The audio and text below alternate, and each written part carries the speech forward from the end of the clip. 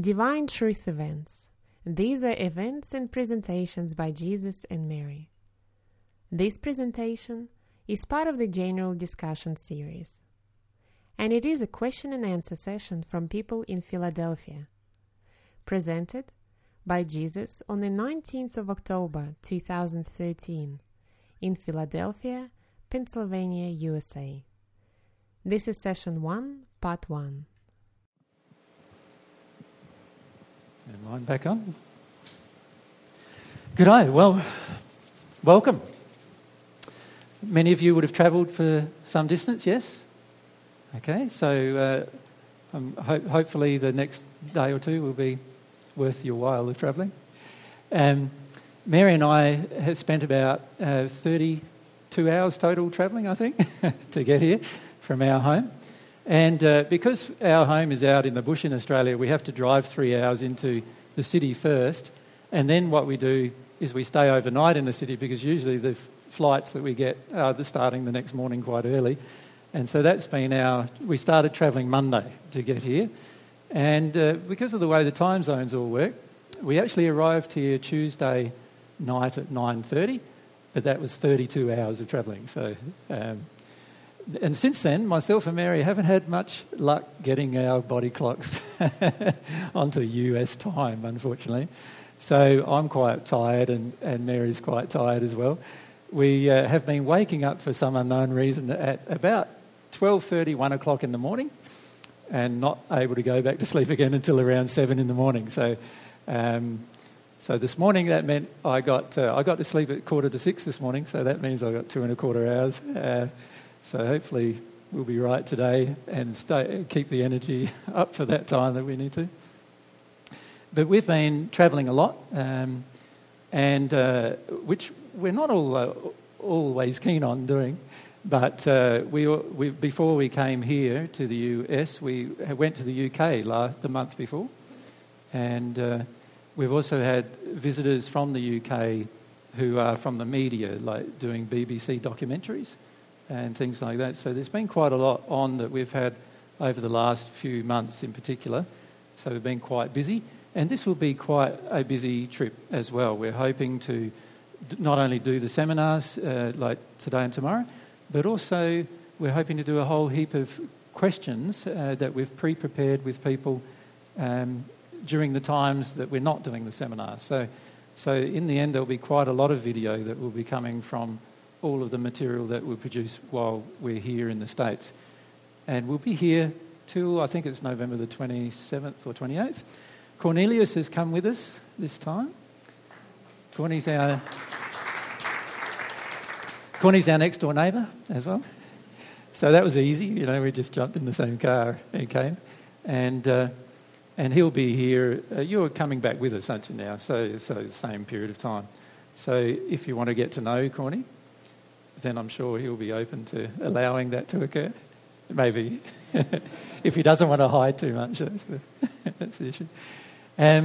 We'll also be having that, many of you would probably already be aware that we're having that thing down in Texas. We're calling it that thing because we don't really know what else to call it.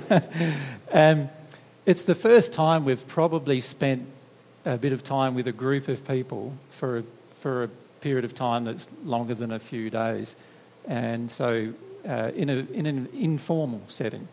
I have stayed with people many times before. Some of you I've stayed with before, but that's very different to what we're organising in Texas. It's sort of everybody getting together, whoever wanted to come.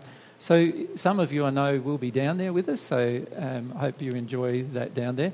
But it will be quite confronting, probably, for many people who come. So just be prepared to be confronted, particularly with the addictions that you have. The whole idea today and tomorrow is basically that I'm here to answer any questions that you might have. So many of you would have already seen some things on YouTube or some other way on our website and read some things and so forth, and you might have questions. And I'm at your disposal for 2 days, basically, to answer any questions that you have. We're doing this more frequently lately because what we've decided to do, Mary and myself, is to present new information in the format of Mary and myself having a discussion. And the reason why we've been doing that is because we feel that it's actually more, we get to present all the information we would like to present. The problem with presenting new information in a seminar is that quite often the audience takes us off on a track asking questions that means that we don't get to actually cover all the material of that particular subject. And if we don't cover the material of a certain subject, it's hard to go back to it at a later point. You've got to create another seminar, and then when you start covering that particular material, usually that group of people want to go off on another tangent. And so what we've ended up doing is actually having discussions between myself and Mary that are quite focused on a piece of subject or subject material, and then using these seminars as a way for you to engage any of that subject material in a more question and answer format so that you can have your personal answers given to you about those particular things. I don't know if many of you are aware, but we've started a channel on YouTube called the Frequently Asked Questions channel. And we've been adding, I think at the moment we're up to around 300 questions or so. A lot of that material is actually material we've not covered anywhere else. So it's worth having a look at that material. Some of it's based on religion. Some of it's based on spiritual matters, questions that myself and Mary have been asked about our own identities, about divine truth itself, about parenting and, bringing up children. Other subjects include spirits and, what spirits are. And what we're trying to do with the FAQs is to try to make them stand alone so that you can watch one video and get an answer to one specific question. And that means we're trying to make them as complete as we possibly can, which is very, very different to the other material that we present. So if you aren't aware of that channel, my suggestion is to have a look at that channel with regard to the questions that we're placing. We're hoping to get around a couple of thousand questions on there eventually, and we're hoping that it will be like a resource for people who want to not watch hours and hours of videos, but rather just want to get an answer to a specific question or a specific problem that they have and be able to, go through the answer in video format and in audio format. And this will give people the option of being able to share the material with other people as well, quite simply, rather than having to wade through hours and hours of a video to find the answer to a specific question that they've had. So we've also got now people working on cutting up the videos that have been question and answer videos like we'll be doing today and tomorrow, and cutting them up into one question with an answer. So we've also got some people started to do that. It's quite a time-consuming thing, as you can imagine, so it takes some time to get all that sorted. There's also a group of people, and some of you are involved, I know, in translating some of the material. So there's a whole transcription group of people now who volunteer their time transcribing every seminar or every production of new material. And then there's a group of people who translate that into other languages. And at the moment, there's 13 different languages that are being translated in, different material is being translated in. And you can imagine that does take a long time, and it's all volunteer effort that's creating all of these things. So that's what we've been doing. There's quite a lot going on. We've also have a friend who started to produce books. He was given a great big photocopier by somebody who just volunteered this copier. It's a monster copier. And that means that we can actually produce books, colour books, up to 48 pages or so thick, self-bound, and send them anywhere in the world as well. So that's all started to happen. And there's at the moment, I think, a library of about 12 books that we've begun with, but that will also increase over time. So there's quite a lot of things going on with different people in Australia, of which we got no control over, and we don't control any of it. We just facilitate it through giving people the material, and they work on their own desires to do a lot of these things. So we would like to take the opportunity to thank all of those people for all of that work that they're doing, much of which you would never have heard about divine truth yourselves if they hadn't have done some of that work. So we're very thankful that they've done that kind of work. Aside from that, I don't think there's too much more that Mary and I need to do as an introduction.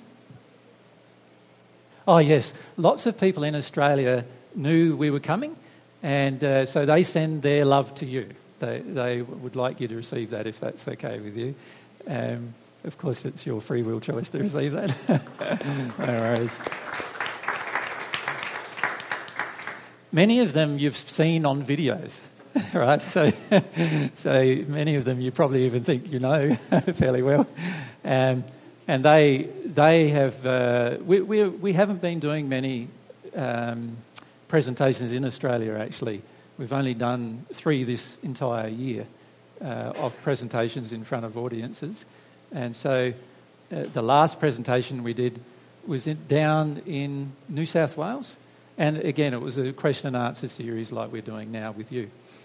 So I'm at your disposal for the next 8 hours. For today and for tomorrow, with a plus or minus of a few hours perhaps. So who would like to start with some questions? Marina, thanks. Thank you. Should I stand up or it's okay? No, you can just sit down and I can see I wanted to say thank you so much for coming back again. My Sometimes pleasure. Every time I see you guys, I always think like, oh, it's the last time I'm going to see them, but it never is, which is good. No, there's never going to be a last time you see us, That's probably. true. And really nice to meet Cornelius too, so that's also really awesome, so cool. I have a question about aliens. Being that God created everything, and we're supposed to be his greatest creation, I was always under the impression, and I feel, that aliens are indeed superior to us, smarter. I do feel that there is something out there in that way. And I'd like to know your take of the truth about that. It's really important for me, for my faith in God, because like I know that why there's is that, something Marina? bigger. Why is it so important? If I feel that we were created in his image, Yep. I feel that I have a lot of lack, I guess, somewhere. Yeah. And aliens, I feel like because I feel like they're better, or whatever. But that's it is. just an imaginary thing. You've never met one, have you? No, I haven't. So But I watch a lot of movies, so that You're hoping that they're better than you are. Is that what is going on? I think that there are a lot of things that are better than me, but Yeah. Which is the emotion, isn't it? It's driving it. That emotion of feeling insecure or insignificant yourself. do they exist? Like, do they? Do other people exist on other aliens. planets? Yeah, sure. Yes. Now, I can explain that to you, but Yeah. can I just, before I explain that to you, give you some things to reflect about in terms of the most important questions that you could ask? Okay. Can we do that? I feel there's 5 subject matters that are the most important subject matters that you could ask questions about at any time. What do you think those 5 subjects might be, out of interest? You want to start, Katerina? If we wait for the mic. Yep. I would think the most important one would be God. Well, I don't know about that because, like I do believe God is the most important being in the universe.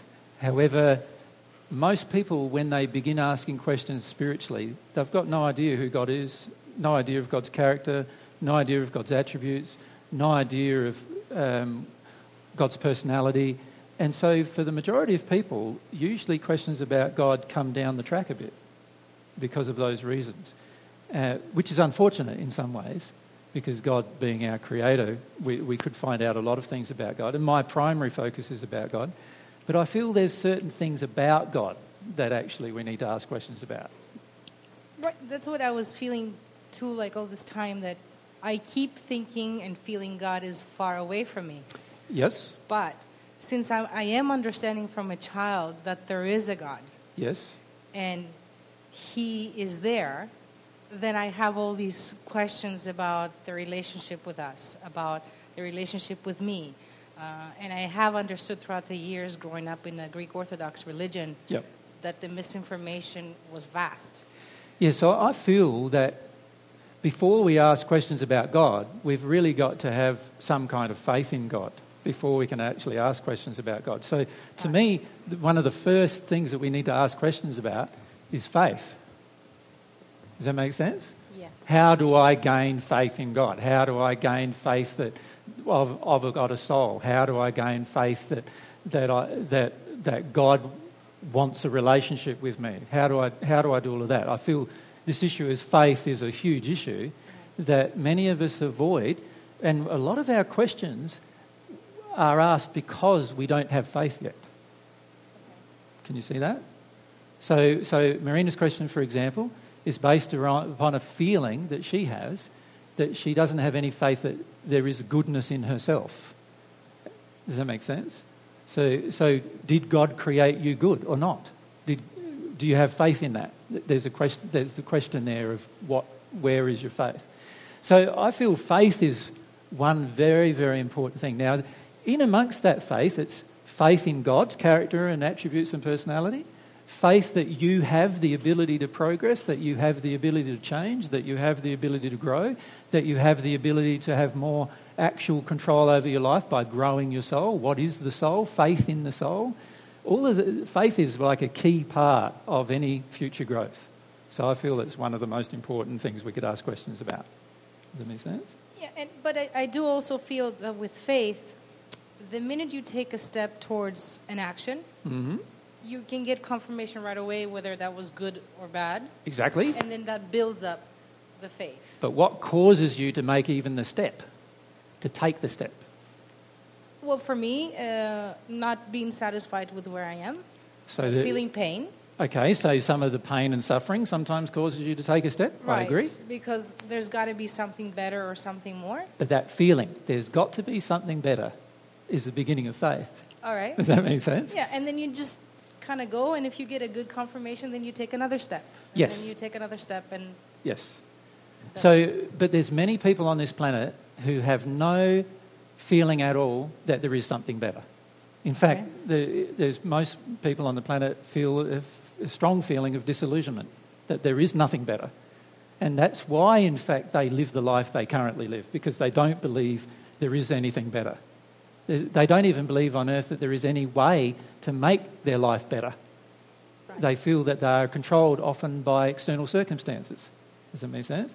So this is all questions relating to faith, I feel. So that's one primary subject that I feel is a really important subject to ask questions about. Is there anything else that you might think of that's important to ask questions about? Do you want to, Kristen? Truth. Truth, yes. I would put something before that, though. So let's put that down in this list a bit. 1, 2, 1, 2. I'll put that down here. So there's 1. This is 4. Any ideas? If Mike, we come across the mic. Fear is important to talk about. Fear, yes, but really, if we look at it from a positive perspective, fear and truth are very much related to each other. And fear and faith are very much related to each other as well. So in amongst there, I feel fear has a negative effect on many of these things, but I don't think I'd like to focus on asking questions about fear so much if it was me, because I'm more focused on getting rid of my fear rather than holding on to my fear. But certainly fear has a very, very large effect on whether you do any of these things. So certainly important. But I feel fear is involved in all of these things in some way. Or a lack of fear is involved in all of these things, the opposite of fear. Yep. If we go back... who has had a hand? Oh, let's come over here. Yep.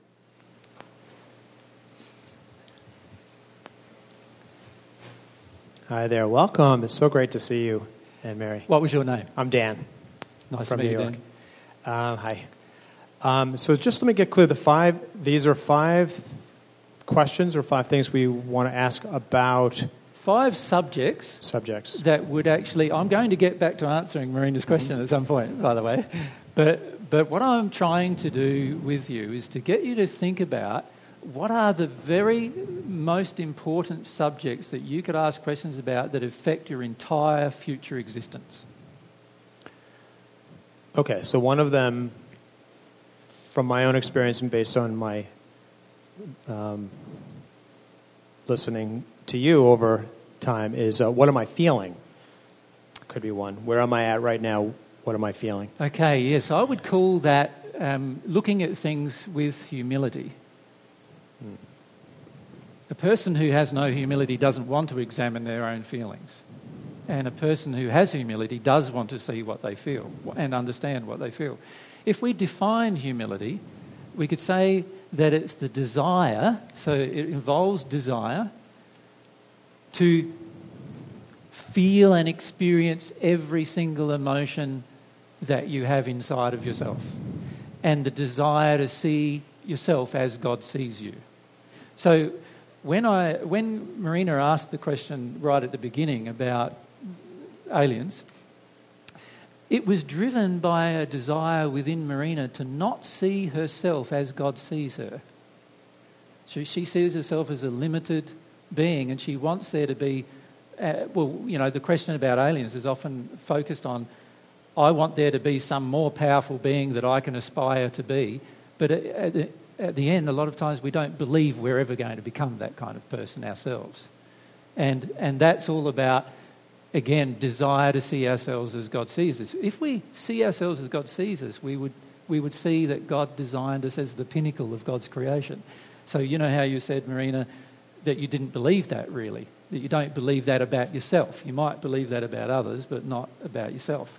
And I feel that's all a part of humility, this desire to feel, the desire to experience everything, the desire to see yourself as God sees you, the desire to experience your emotions rather than just acknowledge them, but actually to feel them, to experience them. And that's all a part of this aspect of humility that I feel is very, very important. So any question about humility is going to be a very important question to ask. And in fact, humility is, if you think about it, if God knows everything, and let's say at the beginning we know next to nothing, right? How do you get to knowing next to nothing to knowing almost everything? Can you see there's got to be some kind of feeling in you of wanting to know those things, wanting to understand and know those things? And to do that, we have to learn how to feel, but we also have to have some kind of desire to see ourselves as we are right now in comparison to what we could be. We need to understand that as well. And to me, that's a lot about humility as well. Having humility is something that you're going to need for the rest of your existence. God knows everything. We know next to nothing. The only way we're going to get to know the things God knows is by having more humility. So to me, it's such an important quality to develop, and really important to ask questions about. How do I have humility? What is it about? What does it feel like? All of those kind of questions are really important. Yeah. Anything else? There's a couple missing, three missing there. If we come across here. What was your name? My name is Jane. Jane, nice to meet you, Jane. Nice to meet you too. Thank you for traveling all the way over here. It's our pleasure. Yeah. Love. Maybe not always pleasure, but, but we're happy to be here. Thank you. Love. Yes. God's love for us, our love for God. Yes, and could we mention one more type of love other than those two? So you mentioned God's love for us. Right. Natural love for each other. Yes. So God's love for me, my love for God, and my love for others. And one more? Self-love. Ah, yes. And my love for myself, which would include the other half of myself. Yep. So those forms of love, obviously, all good things to ask questions about.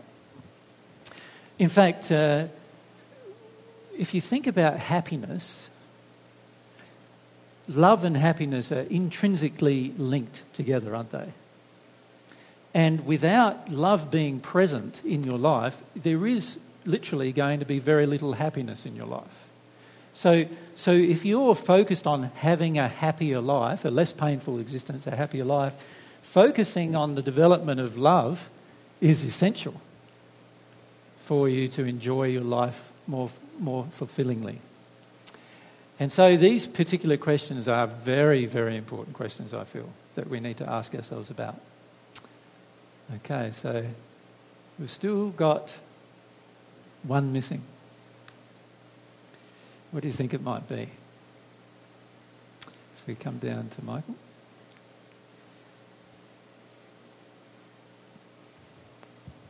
Our will. Our will.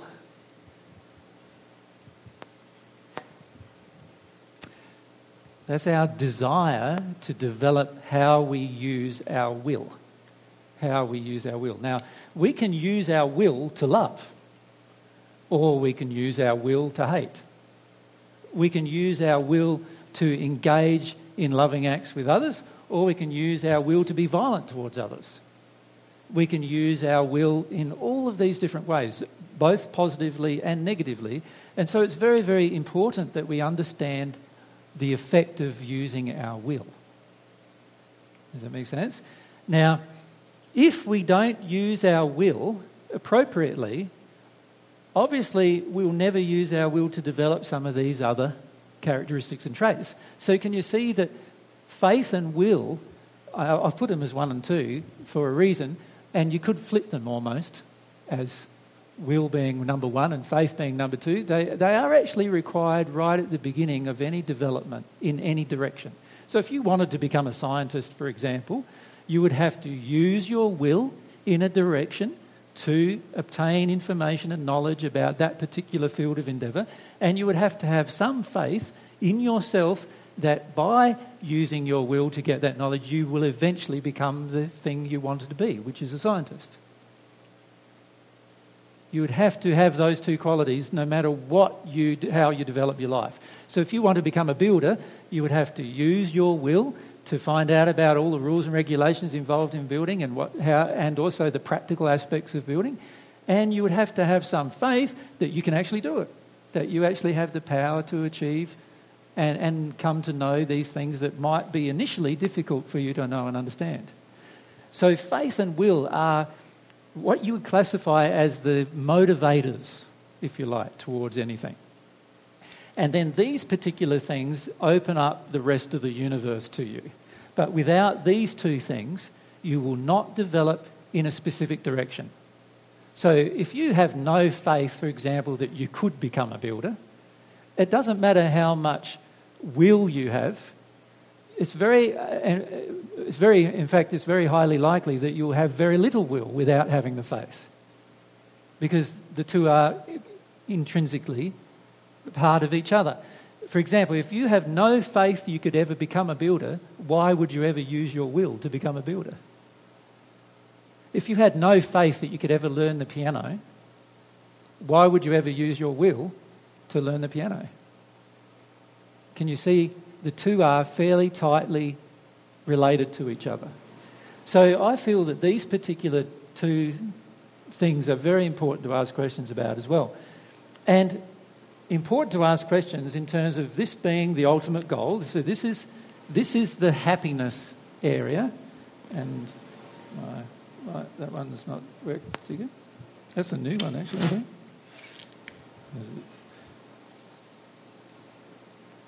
So that's the area that's going to create the most happiness in your life, because they're feelings of love. These other things will contribute to the amount of happiness you eventually experience.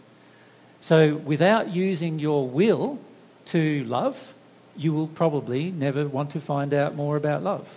Without using your will to live in harmony with love, even when the world around you lives in a different way, that's going to require some strength of character, some courage and other qualities. So can you see how these two qualities are going to be tied up in developing these things, which are a part of your relationship with God, your relationship with yourself, and your relationship with each other? Now, when it comes to asking questions, the most important questions you could ask in the universe are related to those 5 things. Because they determine your future life in almost every way, in almost every aspect. And almost every question you could ask eventually gets back to one of these 5 things at some point. You can break it down and take it back to one of these 5 things. So let's do that with Marina's question. All right? So Marina's question was, are there alien life forms or life forms on other planets, shall we say, that are of higher development than ourselves? Right? Now, if I had some faith in God, what would I believe about the universe? Because it's a pretty big universe, isn't it? So if I had some faith in God, yes? That it's abundant? That it's abundant with life. And we see that on Earth, don't we? We see life everywhere on Earth. And if man hasn't poisoned it, we see more of it, of course. But we see a huge amount of abundant life on Earth. And therefore we could assume that we see stars in the sky and we know those stars are suns and there's billions of them.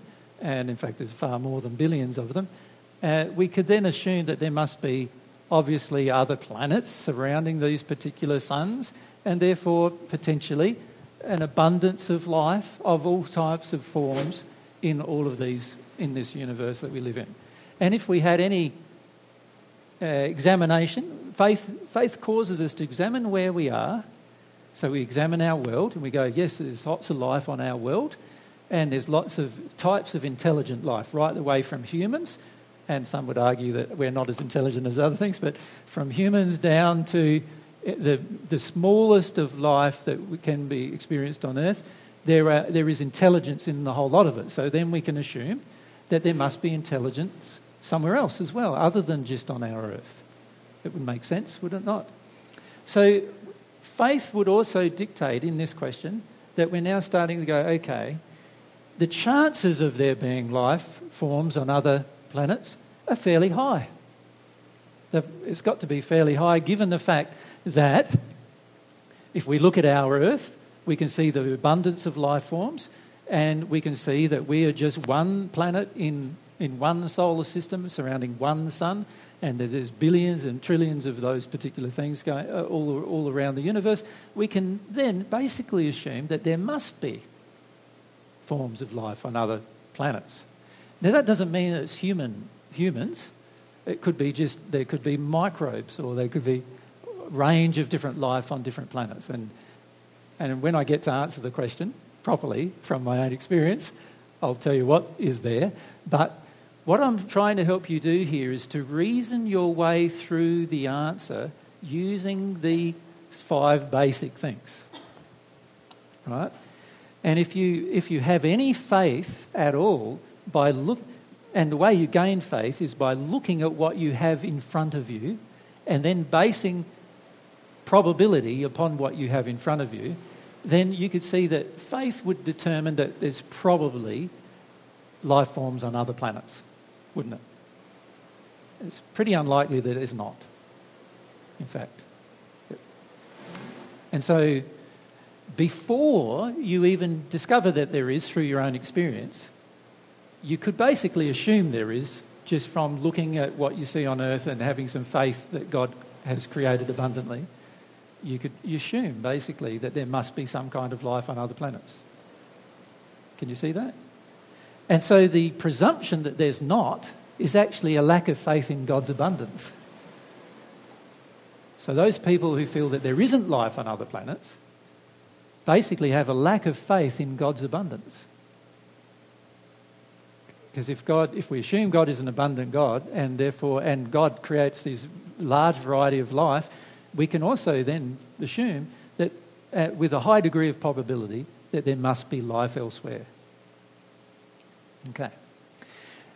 Now, how do I find out whether there is? See, most people go, okay, what do I do now to try and discover life on these other planets? Well, what has man done? You think about what man has done already. What have we done? to discover whether there's life on other locations in the universe. We've created spaceships, we've created probes, and we've sent them out into the universe with cameras and other detection equipment that eventually some of them have actually landed on other planets in our solar system, and they've sampled different parts of the solar system attempting to find this life. Now, why has man done that?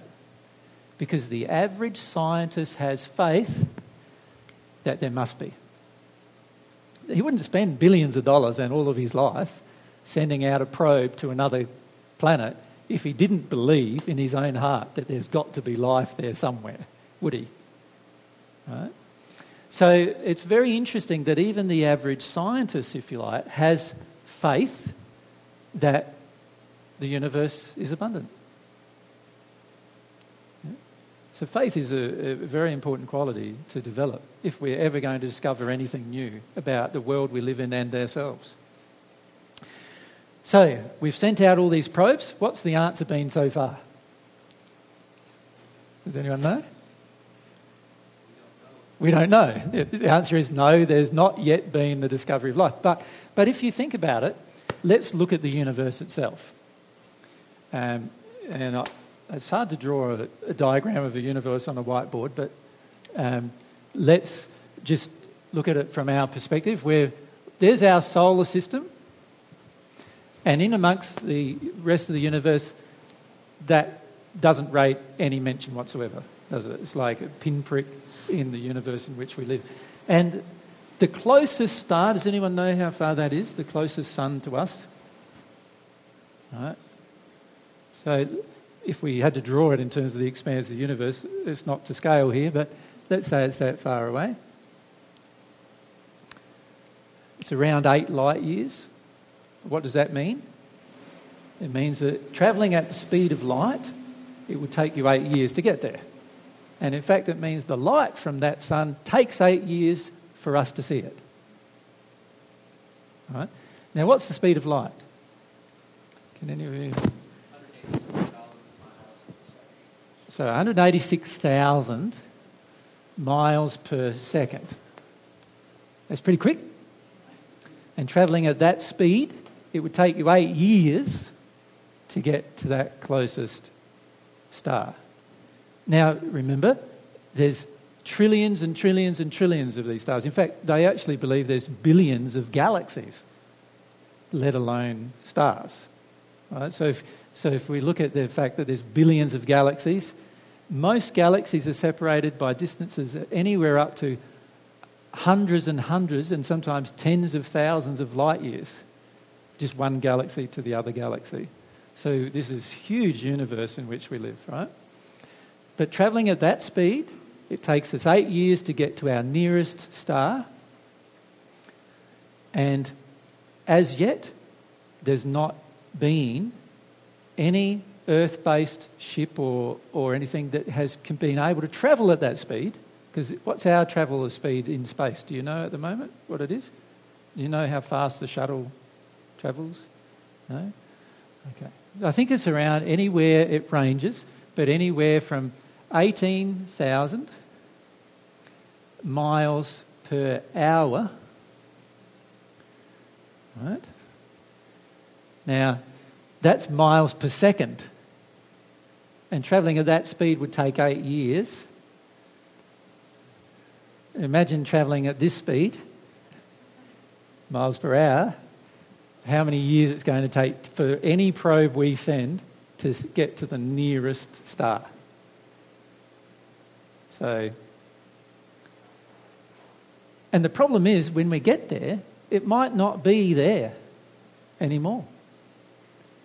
Because the light took 8 years to get to us, and that light is still travelling, and it could still travel even while the source of the light has now disappeared or been converted into some other kind of matter. So we could travel all that distance and still not find it because it might not be there after all that time that we spent. So can you see, if we are going to find out about the universe in terms of an experiential way while we're living on Earth, we are going to have to develop methods of transportation that are faster than light. That's our only option. Right? Now, there are scientists working on that, working on trying to find methods of travel that will be faster than light travel. Now, there are scientists who don't even believe it's possible to travel faster than light. Because what they've found is the faster you propel an atom through space, the closer it gets to light speed, the closer it gets to that speed, 186,000 miles per second, the heavier it gets. And it gets so heavy that eventually they can actually shoot particles through a gravitational accelerator at close to those speeds. But the particles are so dense and heavy that they penetrate more than 8 feet thick of lead before they slow down. That's how heavy and how much force they have. And in fact, you have here in the States, and there's also one in Europe, large gravitational magnetic accelerators just doing particle physics examinations to try to find out how to get beyond the speed of light. And your government and the European government spend huge amounts of money trying to do this every year. You can see why, because they have some faith that there is life out there, but they know that the only way they're going to find it is by being able to travel faster than light.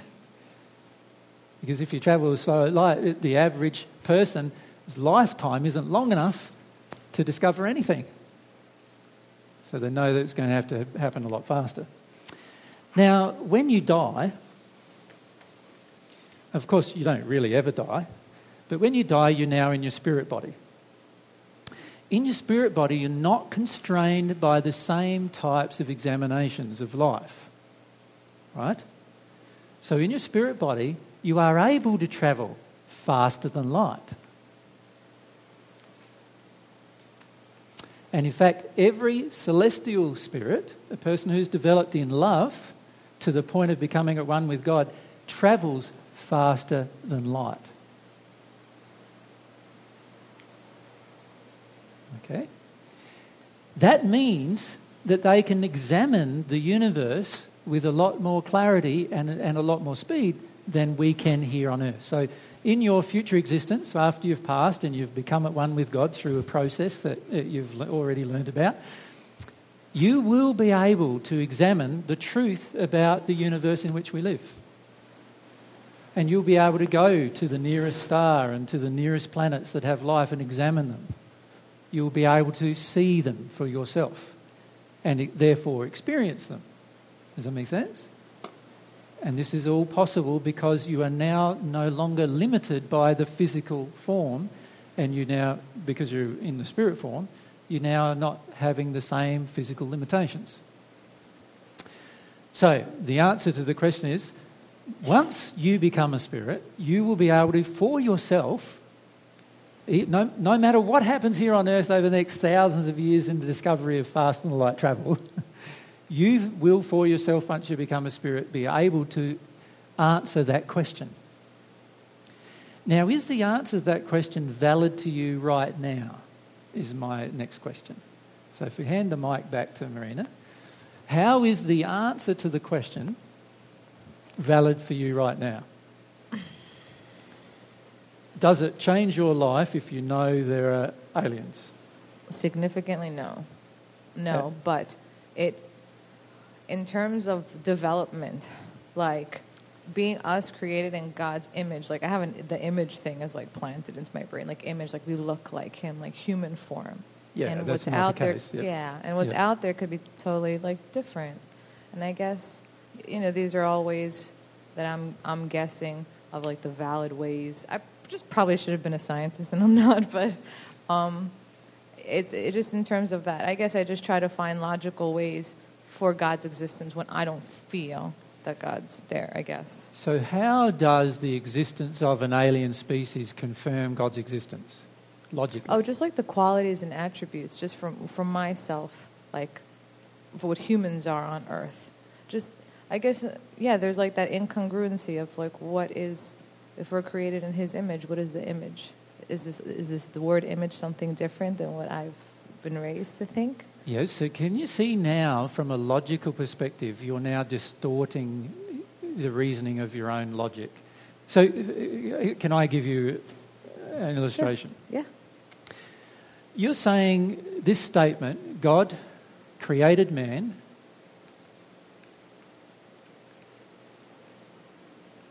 in his image, in God's image. It's talking about there. Now, where did that statement come from? From the Bible. Bible. Yeah, it came from the Bible in Genesis chapter 1. Right. Now, what is the Bible? Something man wrote. Something man wrote, okay. So it's man's writings.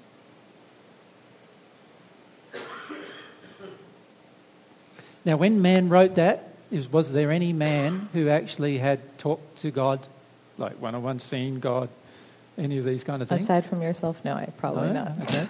So can you see it was not only man's writings, but it was also man's assumption. Now, I think it's a valid assumption. I'm not saying it's not a valid assumption. But it is an assumption. Right? And then what you're doing with this assumption here, you've now made an extension with that from a logical perspective somehow into, okay, I don't know what that means. Well, for a start, it's a man's assumption. But you're now saying, you're now assuming that it's right. I understand what you mean, yeah. Right, so you're now having to assume that statement is right. So there's another assumption.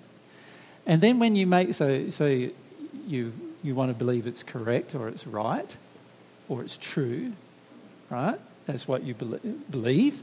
And then you make another assumption, I don't know what that means. And so what I want now from God is some kind of proof that that's true.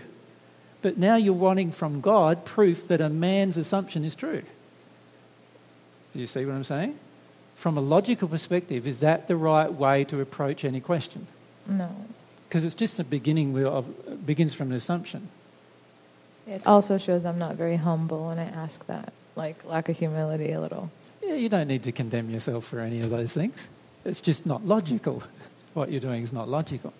And then what you're doing is you're saying, okay, because that's an assumption and I don't understand the assumption, you're now going into the state, well, okay, now what I want from God is some alien life form to appear to me so that I can know for truth that if their character is like God's and my character is like God's, like are our forms different or are our forms the same? If our forms were different, what would it prove? Well, it would make that statement wrong about his image. Would it, though? Oh, I guess. It would only make it wrong from a physical perspective, I would see it? what you mean, yeah. Not from a spiritual perspective or a soul-based perspective. It would only make it wrong from a physical perspective. In other words, like there is this assumption in all of that man, like God is, what's the word? There's a word for a belief that God looks like a man. Anthropomorphic God, isn't it? Right? So there's a belief that God is anthropomorphic, right? Now, that's probably not a very good assumption either, right? Given the fact that God would have to be far more powerful than we are, given the fact that if God created the universe, God would have to have probably far more power and therefore probably couldn't be contained in the same body that we have.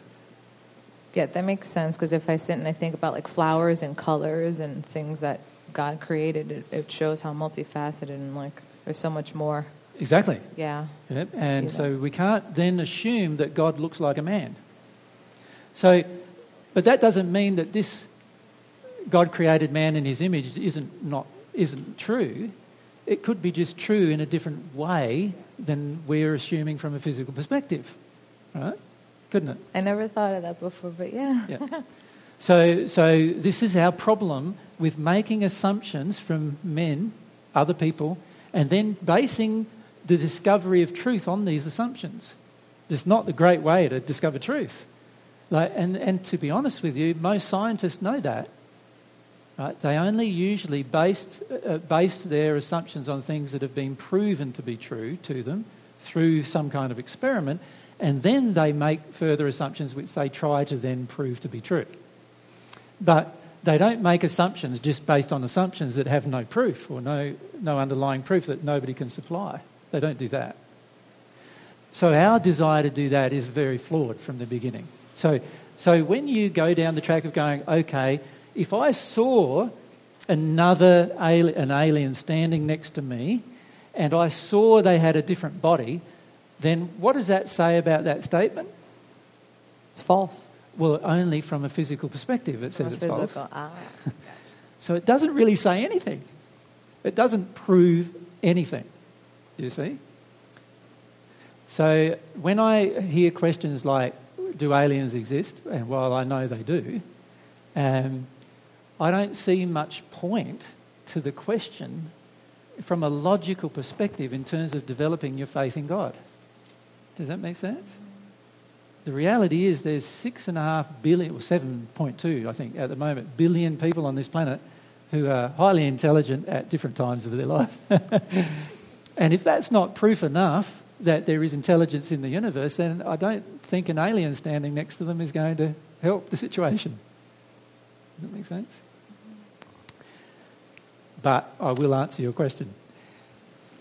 I think you are answering in like a indirect sort of fashion. What I'm trying to help you do is to look at what emotionally drives the questions that we ask. And a lot of time what emotionally drives questions that we ask is assumptions based on other people's statements that are also assumptions. I guess it's like the lesson to not really listen to what others say unless I investigate certain things for myself, or maybe be a little more open-minded, I think. Yeah, but I wouldn't agree that the answer is to not listen to what other people say. That's true, because I'm listening to what you're saying. I listen to what everybody says. Right? The key then is to analyse it using both your mind, the capacity of your intellect, but also analyse it from the point of view of love and from the point of view of faith and the point of view of these other things that we've listed here. And then you can come to certain conclusions which will be only assumptions until you have proven them to be true. The problem is on earth, we want to know things before we go through that process, personally. That's our problem most of the time. We want somebody else to do all the work and then just tell us the answer. And a relationship with God is not possible that way. Somebody else can't do all the work and then you get a relationship with God. Right? And this is one of the biggest false beliefs on this planet, that you can actually have a relationship with God through somebody else doing all the work of discovery for you. You can't. Your personal relationship with God is only possible when you do the work. And you're going to have to do the work if you really want to know. Just like if you wanted to play the piano, would you go like, Marina, you want to play let's say you wanted to play the piano. You come up to me and say, AJ, you go and play the piano. So I go off and play the piano. It takes me 8 years.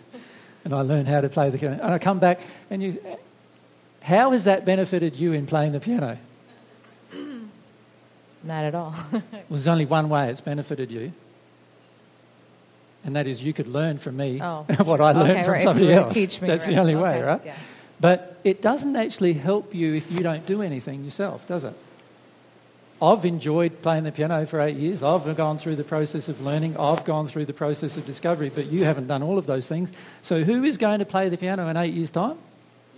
I am. And you're still not going to be able to play the piano, right? And this is exactly the same with our relationship with God. If you expect somebody else to do all the work for you, in the end, they are the one who's going to have the relationship with God, but you're still going to be without one. That's reality. Your relationship personally with God can only happen through your personal effort, through the work you do. And of course, through God's desire to have a relationship with you. That's the only way it's going to happen. And it doesn't matter how many people you ask to do all the work for you. In the end, no matter what work they do for you, it's not going to benefit you. Except in one way, and that is that they can show you what they did by teaching you something. But that's the only way it's going to benefit you. In the end, only you can make the shift. So for example, me telling you the answer to your question, is there alien life forms of higher intelligence or just as much intelligence as ourselves on other planets? Me saying yes to you, which is the actual truth, how does that help you? Well, I guess at the end of the day, I still have to figure that out for myself, whether it's true or not, just because you're telling me. Exactly. Yeah. So it doesn't help you at all. But I have a tendency to believe you in a lot of the stuff you say, too. But that's crazy. Why would you do that? Yeah. Because I guess I feel like just my own notions are invalid sometimes, and there's just someone else, and that's just my own feelings that I have to feel through, of course. Yep. That, someone else, like the man, knows something more than me and things like that. But I don't believe everything you say. Yeah, which is good. I wouldn't want you to So why do you believe everything I say? Yeah. Why is that? Right. It's crazy to do that. Why would you do that? No, I just guess if some of the things that you've taught have resonated with me. And you've discovered them through your own personal experience to be true. Right. That's the only reason for believing anything that I say is through your own personal experience, discovering it to be true. That's what I said earlier to Corner, you have been the only person that has had the more similar, or have expressed the more similar ideas than what I have always felt in my life, and that's why I've continued to follow this path, in poor manner sometimes. But But in the end, you trusting what I say without doing something yourself is not going to benefit you, as you know. Yeah. And this is what I'm really getting at. So if we go back to the question, is there alien life forms on other planets, my answering the question in the affirmative, yes there is, does not benefit you at all. You still don't know whether that's true. You still don't know whether it's just my own assumption, my own opinion. You haven't had my experience where I've gone to have a look at them. So you haven't been able to do that at this point. So you don't, and you don't even know whether that experience of mine is just a part of my imagination or whether it's actually real. Does that make sense? So this is the problem with some of the questions that we ask, is that we often get ourselves pulled away from the basic principles that we need to discover first. So while we ask ourselves questions about life forms on other planets, all these different things that are similar in nature to that, while we're asking all of those things, we're really distracted from those 5 primary things that we need to really understand. The beauty of asking questions about these primary things is that they will help you understand logically what questions are worth asking and what questions are not really worth asking at this point. Does that make sense? So while I'm living here in a physical life, myself asking a question about whether there's alien life forms on other planets has very little bearing on my personal life. It has very little bearing on my personal happiness. It has very little bearing even on my trust in God and faith in God, actually. Because in the end, no matter who answers me and whoever says it to me, unless they can provide physical evidence and proof that their answer is correct, it's pretty much pointless having the discussion. Can you see that? Thanks for taking the time to explain that. Now, what I'm suggesting is that this is where we're often distracted from logic. We become distracted from logic. What I'm suggesting first is, if we develop these qualities first, we focus all of our effort and time and attention on developing these things first, all the other answers will come to you. Now, isn't that what is said in the Bible, isn't it? And that is an actual quote of something I did say, and that is, all these other things, seek first God's kingdom, and all these other things will be added to you. Now, many of us still don't understand that statement, because what do we do in our life? We seek first everything else other than God's love, and then we expect to know the answers to all of these other things. And we can't know them without seeking first these things. Does that make sense? So, yes, in terms of a brief answer to your question now, yes, there is life on other planets. No, they don't look like anything other than humans. In other words, they don't look like, some two-headed monster who has... They all have a soul. These life forms. But there are also other types of life, just like on Earth we have other types of life other than human life, that range right the way down to single-celled life, right the way up to the human soul. And that is the case on all of these other planets as well. When God makes the human form, God thought the design was pretty good and looks pretty pleasant, and so therefore decided to make that design in other locations. Does that make sense? Yeah. So you know how myself and Mary have been watching Star Trek lately, Star Trek Enterprise, and you know how there's all these life forms that are all very complicated and all these different forms of evolution. The reality is the way God designed the evolutionary process is that as God adds love to the system, every single evolutionary process is perfected and therefore results in the same result in the end. So while there are other types of living creatures, like other types of insects, for example, on other planets that we don't have here on Earth, when it comes to the human life form, the very highest of God's creations, which is not the actual human body, but rather the human soul, the human soul is very, very much the same everywhere in the universe that you go. Does that make sense?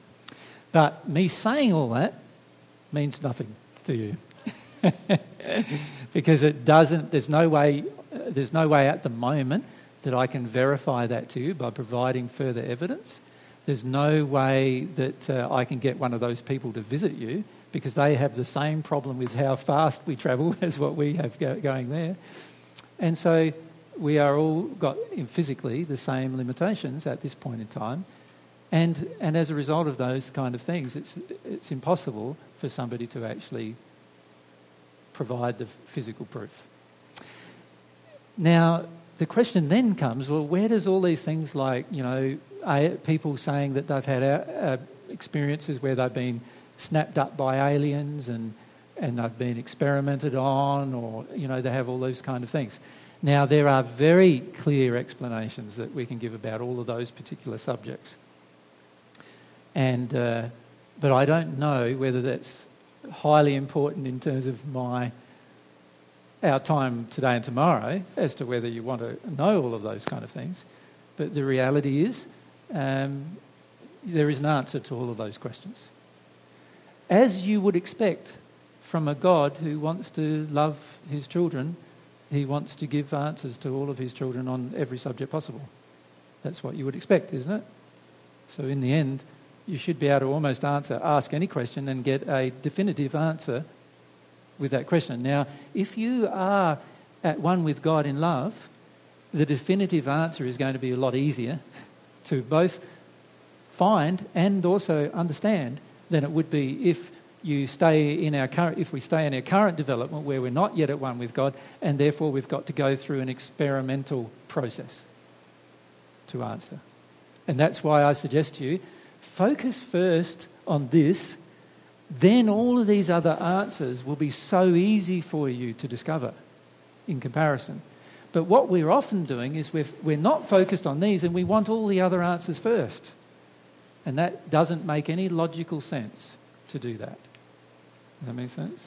What makes more logical sense is for us to focus on the way in which we discover truth, which is this way, and then all the truths that we could ask questions about will be exposed to us through our use of our will to discover, but also because our soul will have the ability to understand the truth that as it's presented to us. Yeah. So that's my answer to that question. Can we come? If we come over to here, yes. What was your name? Hi, I'm Margaret. Margaret, and it's wonderful to be in the presence of you and Mary. I've spent hours and hours on your... Addicted, I think. Yeah, yes, indeed, addicted. And I thing notice myself, and I actually stop and say, no, you need to feel something now, because you're going to listen to them and they can't give you the answers, what you just said. Exactly. So I really have been getting that. So but while anyway. it's okay to listen to what we've got to say, at the end of the day, until you go through the personal, emotional experience, you won't know it. Yeah. You're But right. it is so just, I mean, I've already had so much emotion just being in your presence without a word. It's just extraordinary. Anyway, my question is, I'm surprised that prayer isn't on this list here, or unless it sort of encapsulates the list. Because for me, prayer is, and you and Mary have done these beautiful segments on faith and prayer from the Solomon, I believe. Yes, Paget correct. message. Yes. Yep. To me, prayer is where I'm gaining all of this new knowledge and all of this new understanding and all of the courage to feel what I'm afraid to feel and all that. So where does prayer fit in is my question. Well, prayer fits in all of them, obviously. There is all of these aspects of ourselves that we need to develop can only really be developed by receiving love from God in the end. And the only way in which to receive love from God is to pray, as long as we know what prayer is, which is in the end having a heartfelt, passionate desire to receive love from God, isn't it? So yes, that is a very powerful transformative process. However, it's a very simple answer to prayer, whereas the answer to all of these things are far more complex, aren't they? So the way I feel about prayer is that it fits into every one of these things. It's a bit like most other things that we can choose to do. They fit into one of these 5 things somewhere. So while I agree with you that prayer, the 2 most important things in the universe are prayer and faith. Prayer, in other words, the desire to receive love from God as a passionate feeling, and faith in that we're going to receive it, the faith that it's possible. Those 2 things are very, very essential and are the most important things. They are not necessarily the things that we will ask lots of our questions about. Because usually it's other areas of our life that are causing us to not pray. And it's other areas of our life that are causing us to not have faith. And it's other areas of our life that cause us to not ask God for love. And it's other feelings and emotions that we have that we're trying to shut down that cause us to not allow ourselves to go through those 2 basic things. And so this is why these questions involving these things are quite important, because it breaks down our resistance to prayer. Right? If you have no faith, you will not pray. If you do not use your will to pray, you will not pray. If you don't have a humble heart, you will not receive love. You will not even desire it in many cases. If you don't have an openness to feeling an emotion of love, you will not pray. Right? So while prayer affects every one of these things, it's knowing more about any of these things that helps break down your resistance to prayer. And the main problem that we have is that we have resistance to prayer, resistance to faith. They are our primary problems. If we had no resistance to prayer and no resistance to faith, we would all already be at one with God as soon as we desired to have a relationship with God. It's only our resistance to prayer and our resistance to faith that causes us to not be right at this moment at one with God. So if we're going to ask questions, we're best focusing on where our resistances are. Can you see that? What is going to help us open up to prayer? What is going to help us open up to faith? And these are the things that we will need to develop in order for those things to occur. Without faith, you will not pray. Without using your will or understanding how your will works, you will not pray. See, this one here, using your will, is very much about your soul. What is your soul? Like, how do you pray? Can you pray from your mind, or how do you pray? Well, that's all about understanding the soul. That's about understanding the will of the soul. Right? So I still feel that these are the questions that we will focus on, because they will help break down your resistance to your relationship with God. If none of us had resistance to our relationship with God, as soon as we had a desire for a relationship with God, we'd have one, to the point of at one with God. It's only our resistance that causes that process to not occur. Yep. Katerina? After I heard the seminar you had about prayer, and God and faith, I understood something. For me, there was all of a sudden two kinds of prayer. The kind for the things I asked for myself, and then the kind of prayer that would go to God. But what I wonder is this. If I want to create some things in my life, should I not be addressing my soul because I'm the creator of my life? Mm-hmm. So, because I've started experimenting with this the past 3 months, and I see it working in the sense, I don't ask for God to help me, per se, with my job or my relationship. Yep. I try to talk to my soul and see why she doesn't want those things to occur. Yep. So I'm actually starting to have a relationship with my soul because I'm understanding, okay, I'm not at the level where when I pray it reaches God, because it just doesn't go to God. Well, see, if you really pray, it always goes to God. Right. And this is what I thought. So I am understanding what Mary had said. Okay, I am not at the level of soul condition to want to have that relationship with God. Yep. To where my prayer is going to reach him.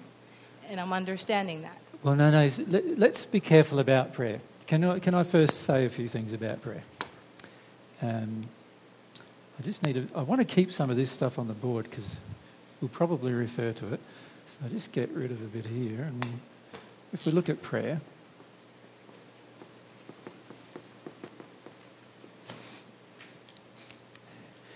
prayer is the sincere, heartfelt longing for love from God. That's what it is. There's no such thing as a prayer that's not that. That is the definition of prayer. So, when you have an intellectual thought for God, that's not a prayer. When you have an intellectual thought that you want some selfish emotion, to be better, that's not prayer. A prayer is always a sincere, heartfelt longing for God. Does that make sense? Yes. That's the definition of prayer. There's no such thing as being able to there's no alternative definition to prayer. Now, the reason why I point that out is that we often sometimes say, if I pray, it's not reaching God. No, I'm sorry. Every time you pray, it will reach God. Because the definition of prayer is a sincere, heartfelt longing. And that means that God will feel it every single time. That's the definition of prayer. So if you think you have a heartfelt longing for God and don't receive any answers on the particular subject, the only answer can be that it wasn't prayer, and therefore it wasn't sincere, it wasn't heartfelt, it wasn't something along those lines. Because every time you have a sincere, heartfelt longing for God, you will receive. That's prayer. So prayer is not about, oh, God, please help me with my work situation. Or that's not prayer, actually. That's just a call for help.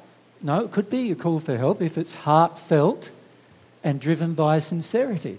But you might only want help at work because you want to get rid of some person at work who's just causing you trouble, right? So you might be going, please help me at work, but the feeling in you is you don't want to say to God, get rid of that person from my work, right?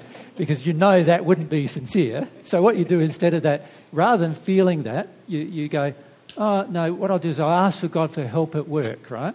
But really what you're looking for is to get rid of the person who's at work that's causing you trouble. That's really what you want. You don't want something that's sincere. Do you see? That's not prayer anymore.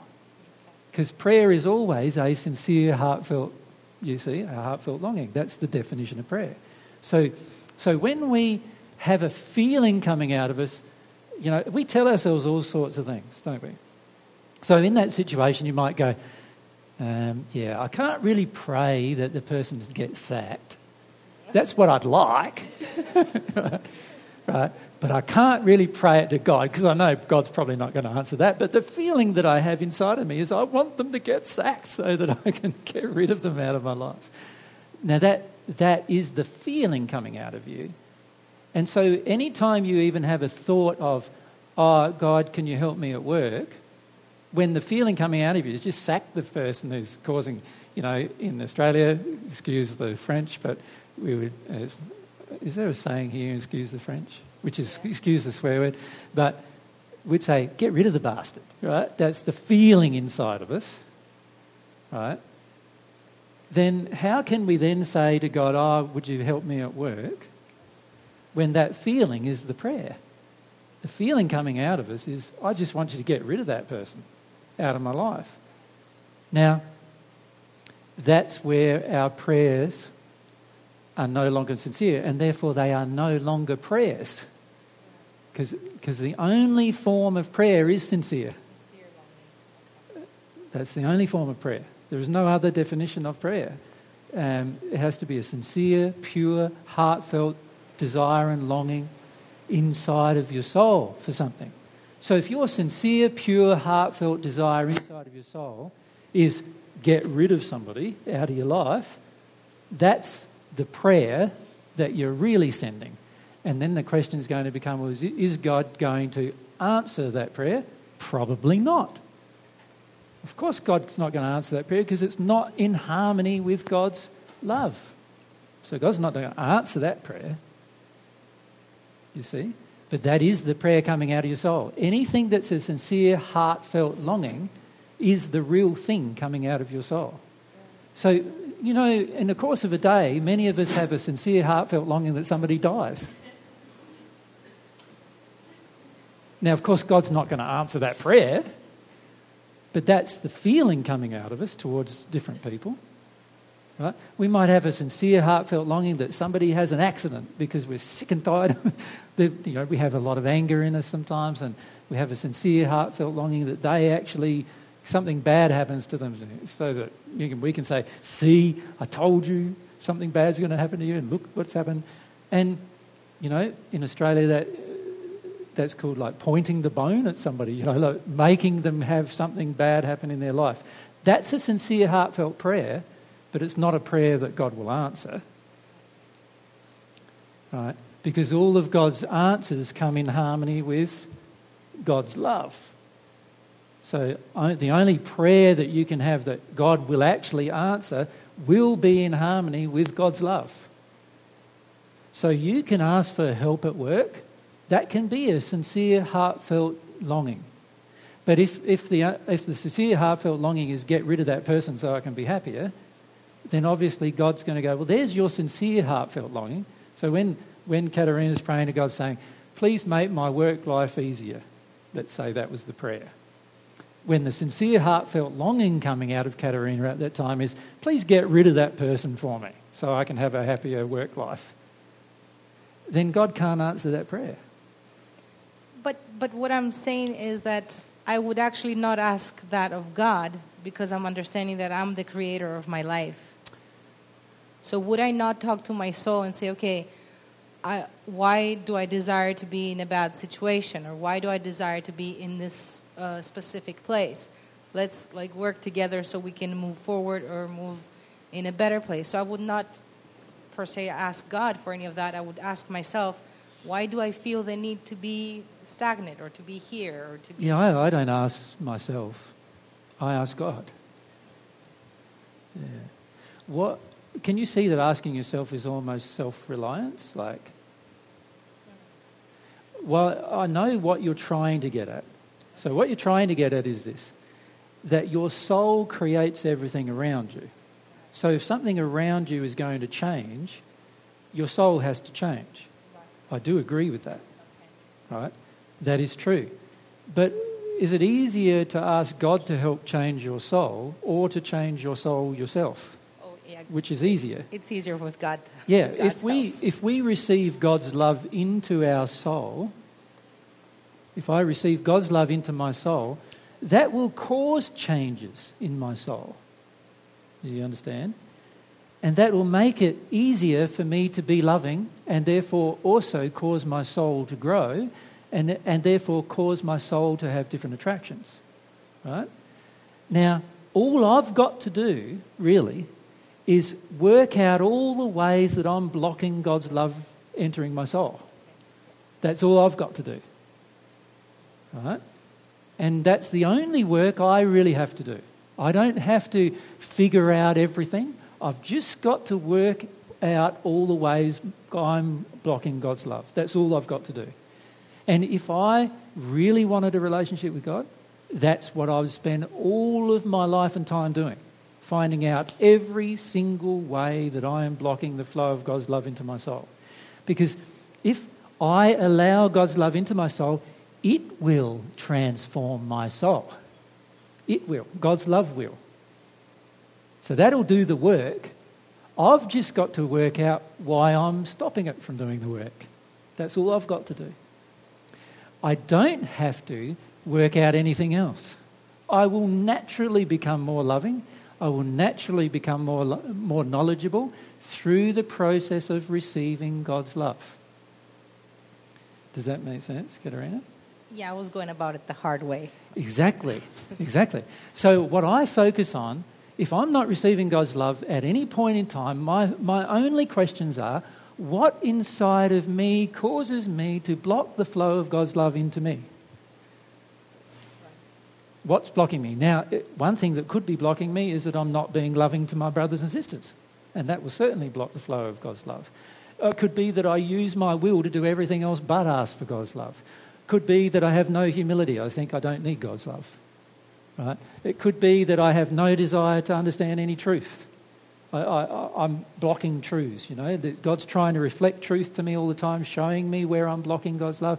And I'm going, no, it's not that. It can't be that. I'm already good at that. Right? It's not that, you know.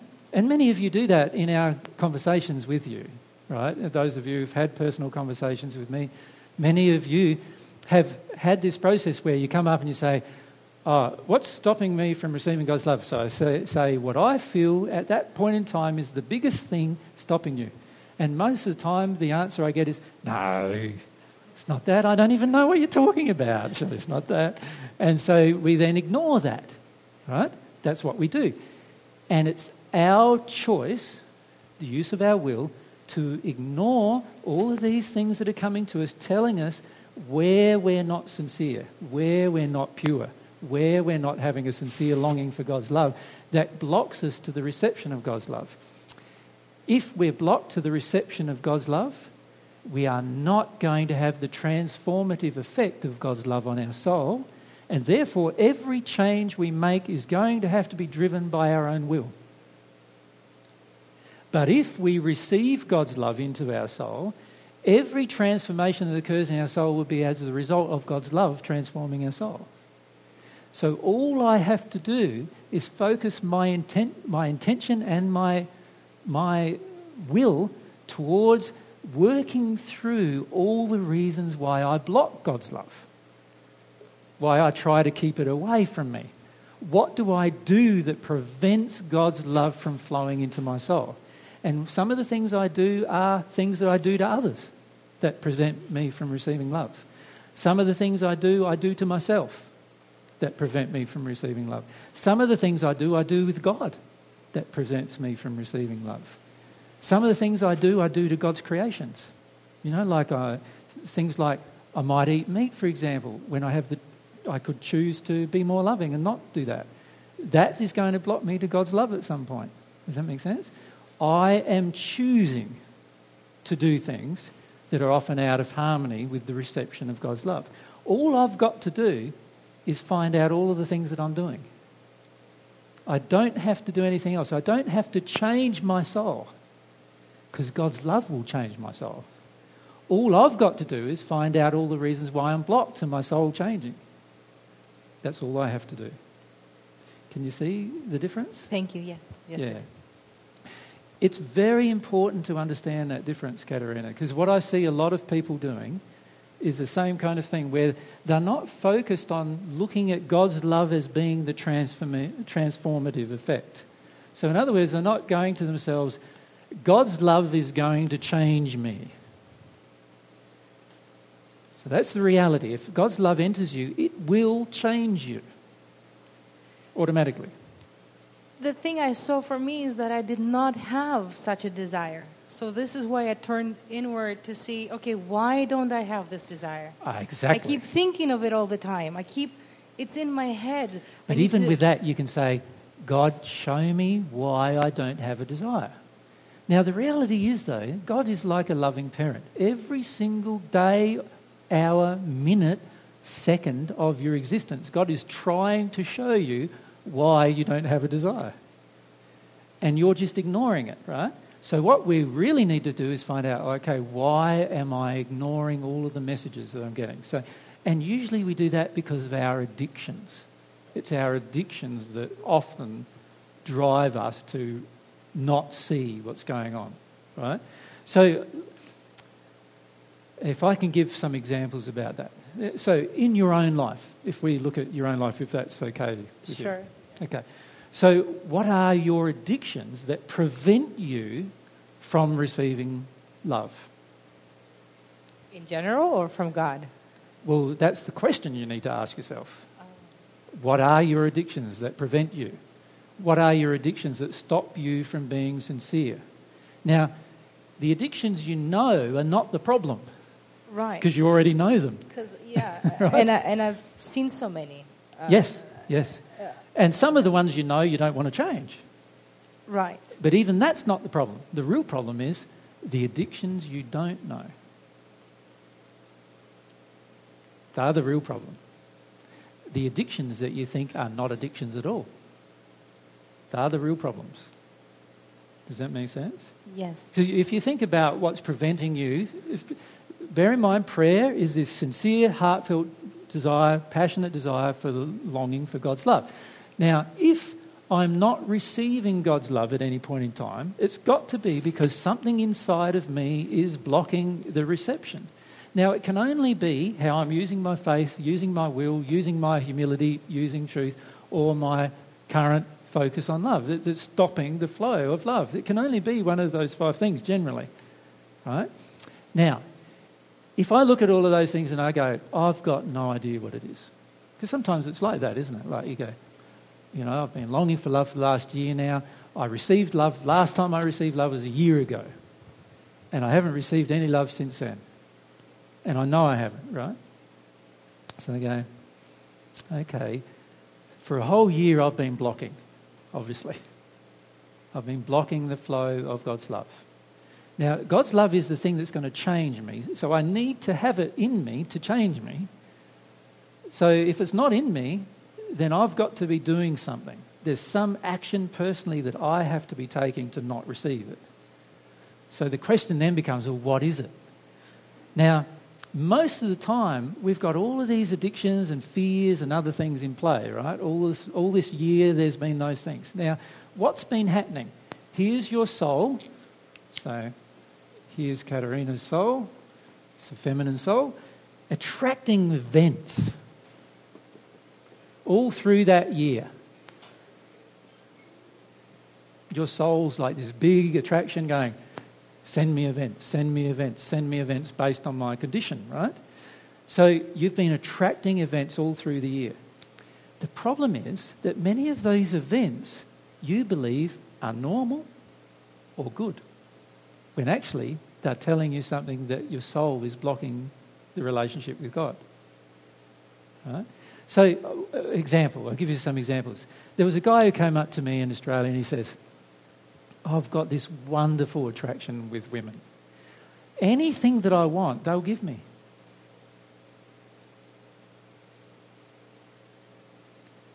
And I go, and you don't see any problem with that? You mean anything you want, you get given? Yes. He said yes. Yeah, if I want to go to bed with them, they'll come to bed with me. If I want some money from them, they'll give me some money. Anything I want. Aren't I a powerful soul? I said, yeah, you're a very powerful negative soul, yeah. Because that's not in harmony with God's love. All right? It is what his soul attracted. And I said to him, your soul is attracting women who just bend over backwards to do anything you want. This is telling you a big problem that you have, that you actually expect women to bend over backwards and give you anything you want. This is a big injury in your soul. It's not actually a great big positive thing in your soul.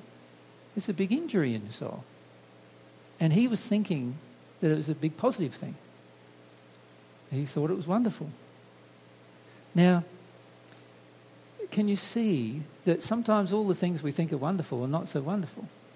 Like I know women, for example, that we meet frequently in Australia who get everything they want from a man. Everything. And they think it's wonderful. And it's terrible for their soul. Terrible for their soul. Right? They're not looking at what their soul damage is causing, but they attract it every day. And so when I attract somebody doing something for me, the first question I ask myself is, does this person really want to do that? Second question I ask myself is what they want to do in harmony with God's love? Third thing I ask, is what they want to do in harmony with their love of themselves? If my answer to those three questions is no, it's not in harmony to any of those things or one of those things, I will not accept what they will give me. Does that make sense? Because if I'm in harmony with love of God, I would not want to accept them doing something that would harm themselves. I would not want to accept them doing something that would harm their relationship with God, or their relationship with their soulmate, or their relationship with themselves. I wouldn't want to accept it. The fact that I get it and I like it is a problem when it's out of harmony with God's love. But the majority of us don't think that. What the majority of us do is we go, it's great when we get what we want, even if what we want is out of harmony with God's love. We think it's great. Well, God doesn't think it's great. God's trying to correct us from that position. We can't receive love from God under those circumstances, right? When we want things from God that are out of harmony with God's love, we will not receive love from God. And if we want things from others that are out of harmony with God's love, we will not receive love from God. It's quite simple. It's only ourselves that can block the flow of love. So if for a year we are totally clueless as to, we know that we haven't received love, but for a whole year we're totally clueless as to why, it's because God's already been showing us heaps of things during that year, and we are totally desirous of being completely unaware of what God's been showing us. So the very first prayer we need to really have is a sincere one. I am completely unaware of what you've been trying to show me for the last year. That's a statement of truth. Because if you were aware, you would be receiving God's love, right? So you've got to be completely unaware. And if you're completely unaware, the first desire that needs to develop, using your will, is I want to know what I'm unaware of. I want to know what it is that's stopping the flow of God's love to me, to my soul. Does that make sense? That's what I would be focused on every single time. Yep. And what I see happening frequently is the majority of people do not want to focus on that. They want to remain unaware. They want to live in their addictions, and they even want their addictions to be good. Right? In other words, they want God to accept their addictions and still give love when those addictions are out of harmony with God's love. God's love can only flow into a soul who at that very moment, desires with sincerity and purity to receive that love. And that is going to be the thing that transforms you, the love itself. So my suggestion to people is this. If we have not been receiving God's love, in whatever the period of time we have not been receiving God's love is, there has been events, right? And I'll throw that one away because there's events that have been happening during that period of time that have been exposing to us the reason why we have not been receiving love, and we've been in total ignorance of those events. In other words, we probably think those events are good, but they're not. Right? They're showing us something else. Right? Because our attractions are always there. If we really want to know the truth from God, God will always show us the truth. Our personal experiences, within minutes or seconds, we'll get shown the truth. Yep. And if it's not happening within minutes or seconds, then it's highly likely we don't want to know the truth in that moment. Right? We just think we do. Yep. And this is why I'm saying focus on these things, because those things will expose everything for you. And you don't have to change yourself. God's love will change you. That's what it does. It transforms the soul. God's love will change you. All you need to do is worry about how to receive more of it. What's happening within you at the moment that's blocking the reception of it? That's all you need to worry about. You don't need to worry about much else. So I see people getting all concerned about this emotion and this feeling and that feeling and what's going on here, what's going on here. And those are not the things I do personally. What I do personally is I ask myself I'm always focused on these 5 basic principles for myself. And I'm always asking myself, what inside of me is stopping the flow of God's love into me? That's what I need to focus my attention on. And that's the only thing I have to focus my attention on. I don't try to change myself. I know God's love will change me if I can receive it. So I don't try to change myself. What I try to do is find out the reasons why I'm blocked to receiving God's love at any point in time. That's what I try to do. That's where my effort goes. Yep. You don't have to change yourself because God's love will change you if you receive it. So all you need to work out is how to receive it. That's all you need to do. And you need to work out how you're blocking it. That's all you need to do. You don't have to do anything more complicated than that.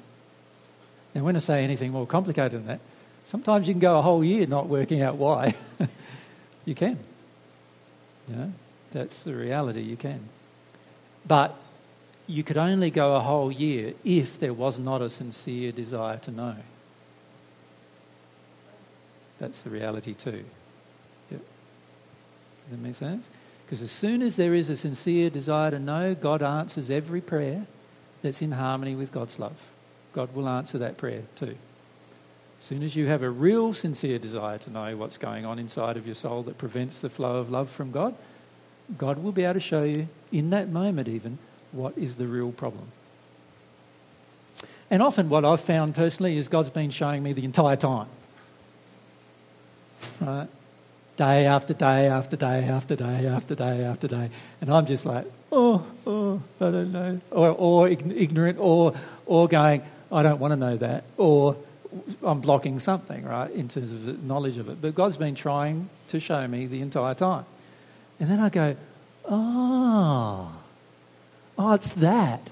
Oh, that makes sense because I've been shown that for the last year every single day. Right? And that's our problem with our awareness. We often have problems with our awareness. And we have problems with our awareness because we don't want to know. We don't really want to know. Yeah. Thank you. Okay, can we come straight behind here and then over to Pamela here. What was your name? Sorry. My name is Ruth. How are you, Ruth? Okay. Thanks for coming to Philly. Pleasure. I have one question that's bothering me. What do you feel about eating fish? Because in the first century, you helped the fishermen catch fish. And so can you explain that? Well, up until I was the one with God, so this was before I was the one with God in the first century, I mended the nets of fishermen, yes. But I didn't personally eat their fish. I realised that was what they wanted to do, fish and feed other people fish, but I never ate it personally. I stopped eating meat in the first century when I was 13 years old. And the reason why I stopped then was because I went to the temple and because of the sacrifices in the temple that were occurring, there was blood. It was very smelly. There was blood running down the sides of the temple sometimes. And they had it was almost like it was a market for meat, basically, in the temple, mostly because they used it for sacrifice, right? And there was so much smell and poor behaviour of humans towards animals in that moment that I observed that I just couldn't eat meat ever again. And so I didn't. That being said, it was the feeling in my soul that drove me to do that. The feeling to love. in this case, to love God's creatures. If the feeling in your soul doesn't drive you to do that, doesn't drive you to give up meat in your day-to-day life, then what I would be focused on is, why don't I have the feeling in my soul yet? Because once you've received divine love to a certain point, you will get to the point where you will no longer want to eat meat. You will, automatically. And that's fish included, every form of meat. Can I ask one more question? Sure. Can you tell me the logic behind the whole sacrificial system in the Old Testament? Well, there is no logic behind it. Well, that's the reality. But let's look at why it was invented, shall we? Because it's important to understand sometimes why people have created specific belief systems. If we look at sacrifice, which is I often hear from people, and this is very common in your society, by the way, here in the States, that sacrifice is a proof of love. So whenever a mother sacrifices for her children, it's a proof that she loves her child. Whenever a person sacrifices for another person, it's a proof that they love the other person. Now, years ago, like we're now talking millenniums ago, thousands of years ago, there was this concept in humanity that God required sacrifice in order to give gifts. So they had a very undeveloped viewpoint of God's love. They believed that God's love was dependent upon sacrificing for God. So in other words, giving something to God, and if you gave something to God, you would receive something from God, was their basic principle of understanding God's nature. Now, of course, God's not like that, but a lot of people are like that. So the reason why we've grown up with these belief systems is because most people think that way. Most people believe that if you sacrifice something for them, then it means you loved them. Most people believe that. And most people for millennia have believed that. It's not actually true. There are many people who sacrifice things for other people without loving them at all. But, and in fact, many people sacrifice for very selfish reasons, guilt and other emotions. But it is a common belief on the planet. Now, as a result of that, what they used to do was sacrifice their own children. So the very firstborn child that they had, that grew to usually, in the prime of their youth, usually in the teenage years, they would sacrifice that child to God. And some religious faiths, this was prior to Christianity and prior to the Jewish religion, would sacrifice those children as babies. And they would either do it with the sword or they would do it by burning the baby alive, but they'd view that as a sacrifice to God. And they did it because they believed that any time they sacrificed for God, then God would give them more things. That's why they did it. Now, the Jewish faith modified that a bit. It became a bit more loving in the sense that instead of sacrificing children, they substituted children for animals. So it began with Abraham, who was basically educated by a spirit to sacrifice a child, to sacrifice for his child Isaac, his firstborn, instead of sacrificing Isaac, to sacrifice an animal, a sheep, instead. And that's where it began, to sacrifice an animal rather than sacrificing the human. But it's still the same principle, that if we sacrifice for God, that God will give us things. It makes no logical sense because God already has those things. God already has ownership of our child, and in fact it is God's child, and God already has ownership of every single living thing that's ever been created, so it makes no sense to sacrifice it if God already created it. God already has it. So there's no logical sense of what it would do for humanity, but there was this opinion that if they did sacrifice, that they'd have a better year next year and more abundance next year and so forth. And a lot of times they did actually, but not because of God. It was because of the spirit help they would receive. So in other words, there were spirits who would give them more assistance if they gave the spirits allegiance. And so it was very much a perpetrated thing by spirits rather than by God. Now, what happened in Christianity is it just got converted to my life. One sacrifice for everyone's sins, rather than having to sacrifice every single year for the sins. So it was an improvement in the sense that less animals died, but still flawed concept that there's nothing I can do to make your sins go away aside from help you work through receiving God's love to help your sins go away. There's nothing I can do other than that. But the concept of Christianity is that that's possible, that my sacrifice would make the sins of humanity go away, if there was a belief in my sacrifice. Of course, it has no logical argument to it either.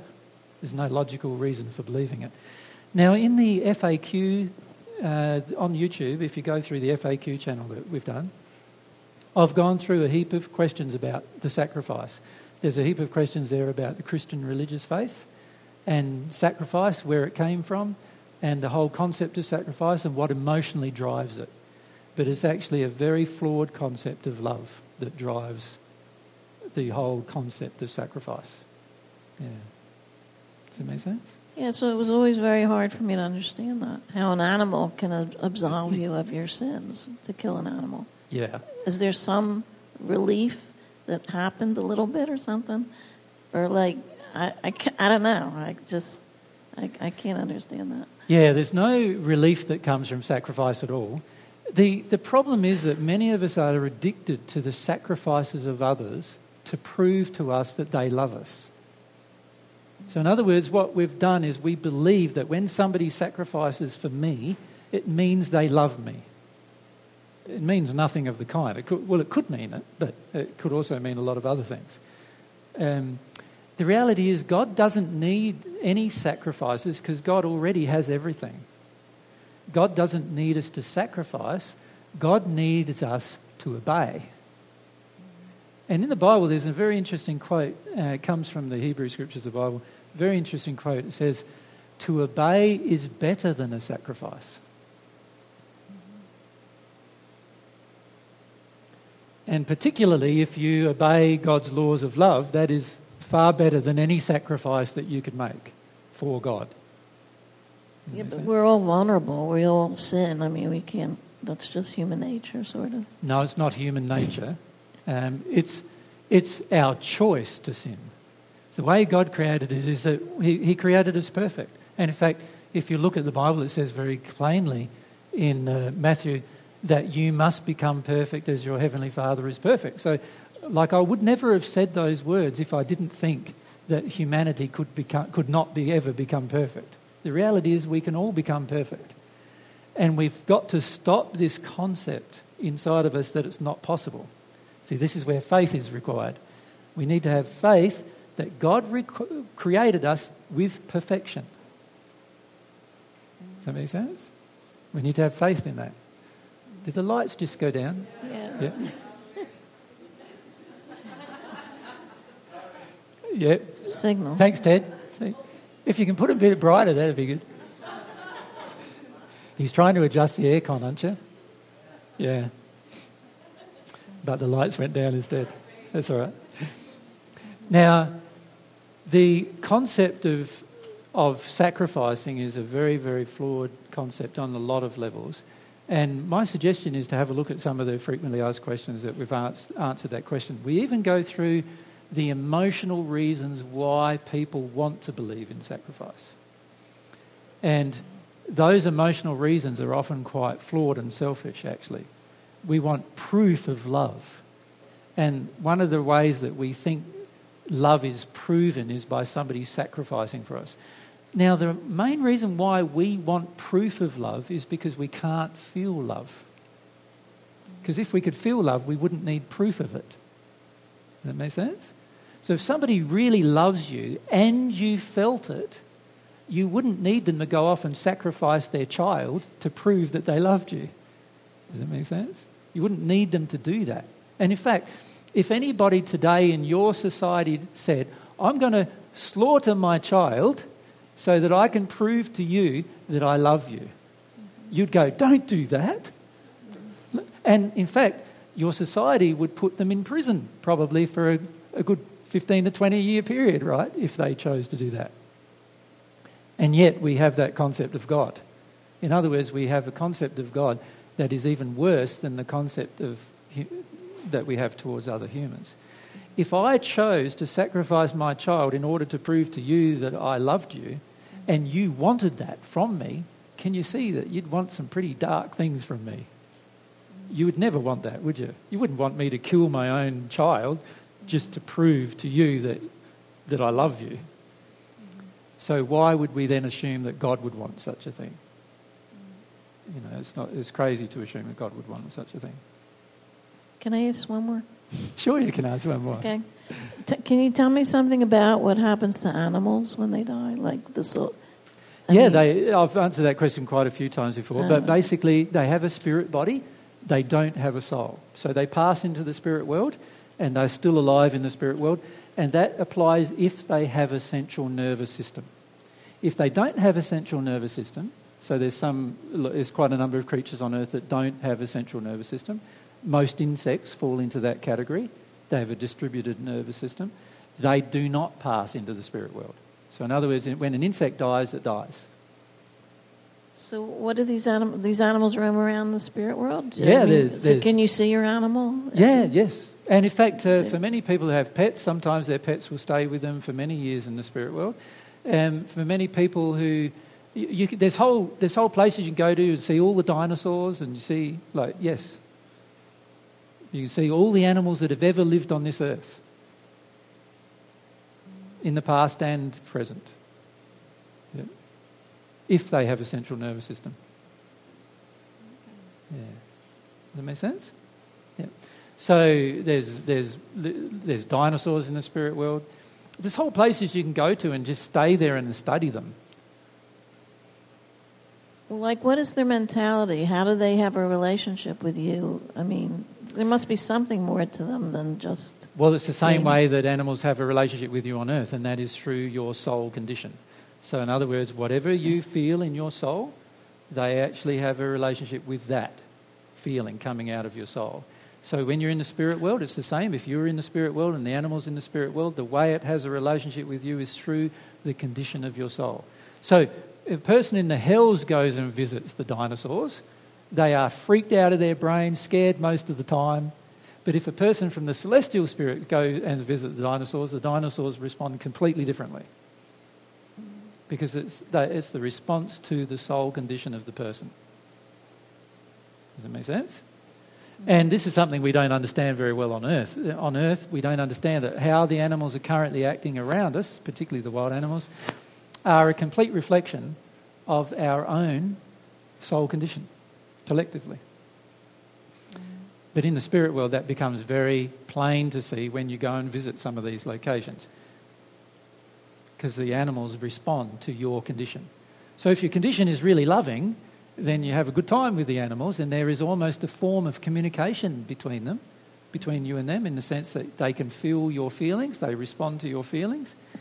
And so any feelings that you have, they are responding to each time. And that's a form of communication, really. And they're always responding to your soul in that regard. But if you're in the condition of not having any love at all when you visit those locations, they'll come running at you, stomp on you, try to stomp on you. Of course, you've got a spirit body, you can't die. But a lot of people who visit those locations in a poor condition are very frightened as a result. What happens when you jump to another spiritual realm? Do your animals follow you, or...? It depends on their personal connection with you as to how far they follow you. So if they're personally connected with you, they'll follow you a long way through the spirit realm, actually. They are not limited in their location like humans are, because humans are the persons with a soul, and it's your soul condition that determines your location. For animals, it's not they don't have a soul, so their condition can be they can live anywhere in the spirit realms, right up to the top of the celestial spheres, just before the soul union takes place. They can live in any place before then. Does that make sense?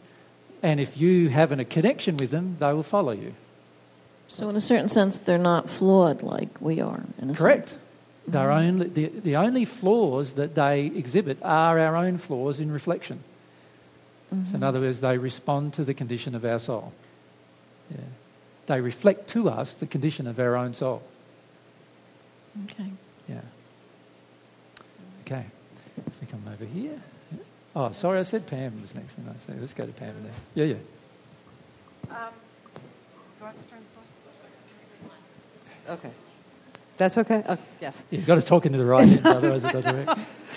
I heard one of your YouTube videos, and you discussed going into the second and third spheres, and I'm fascinated with that, and I wanted to know, what does it feel like when you move from one sphere to another? How do you know? Well, how you know in the spirit world is very different to how you know on earth. Does that make sense? So if you were in the spirit world, how you would know is that you would be in a new location that's much brighter in its condition of love, much more loving surroundings. The people around you would be much more loving in their reflection. And so you would know that there's a new location. But also the locations are separated by interstellar boundaries. So interstellar boundary is a large gap of light of many hundreds of light years generally between one boundary and the other. So before you make the transition, you can't make the jump of that interstellar boundary. You can't move yourself, if you like, into the new sphere. Once you change in your soul condition, you can now make the jump of that interstellar boundary. Does that make sense? So you now know that your condition must have improved. Right? So it's quite easy to tell in the spirit world as to how your condition has changed. On earth, it's much more difficult to tell. And the reason why is because your surroundings do not change. It's only the law of attraction that brings you different events that causes the change in your life on earth.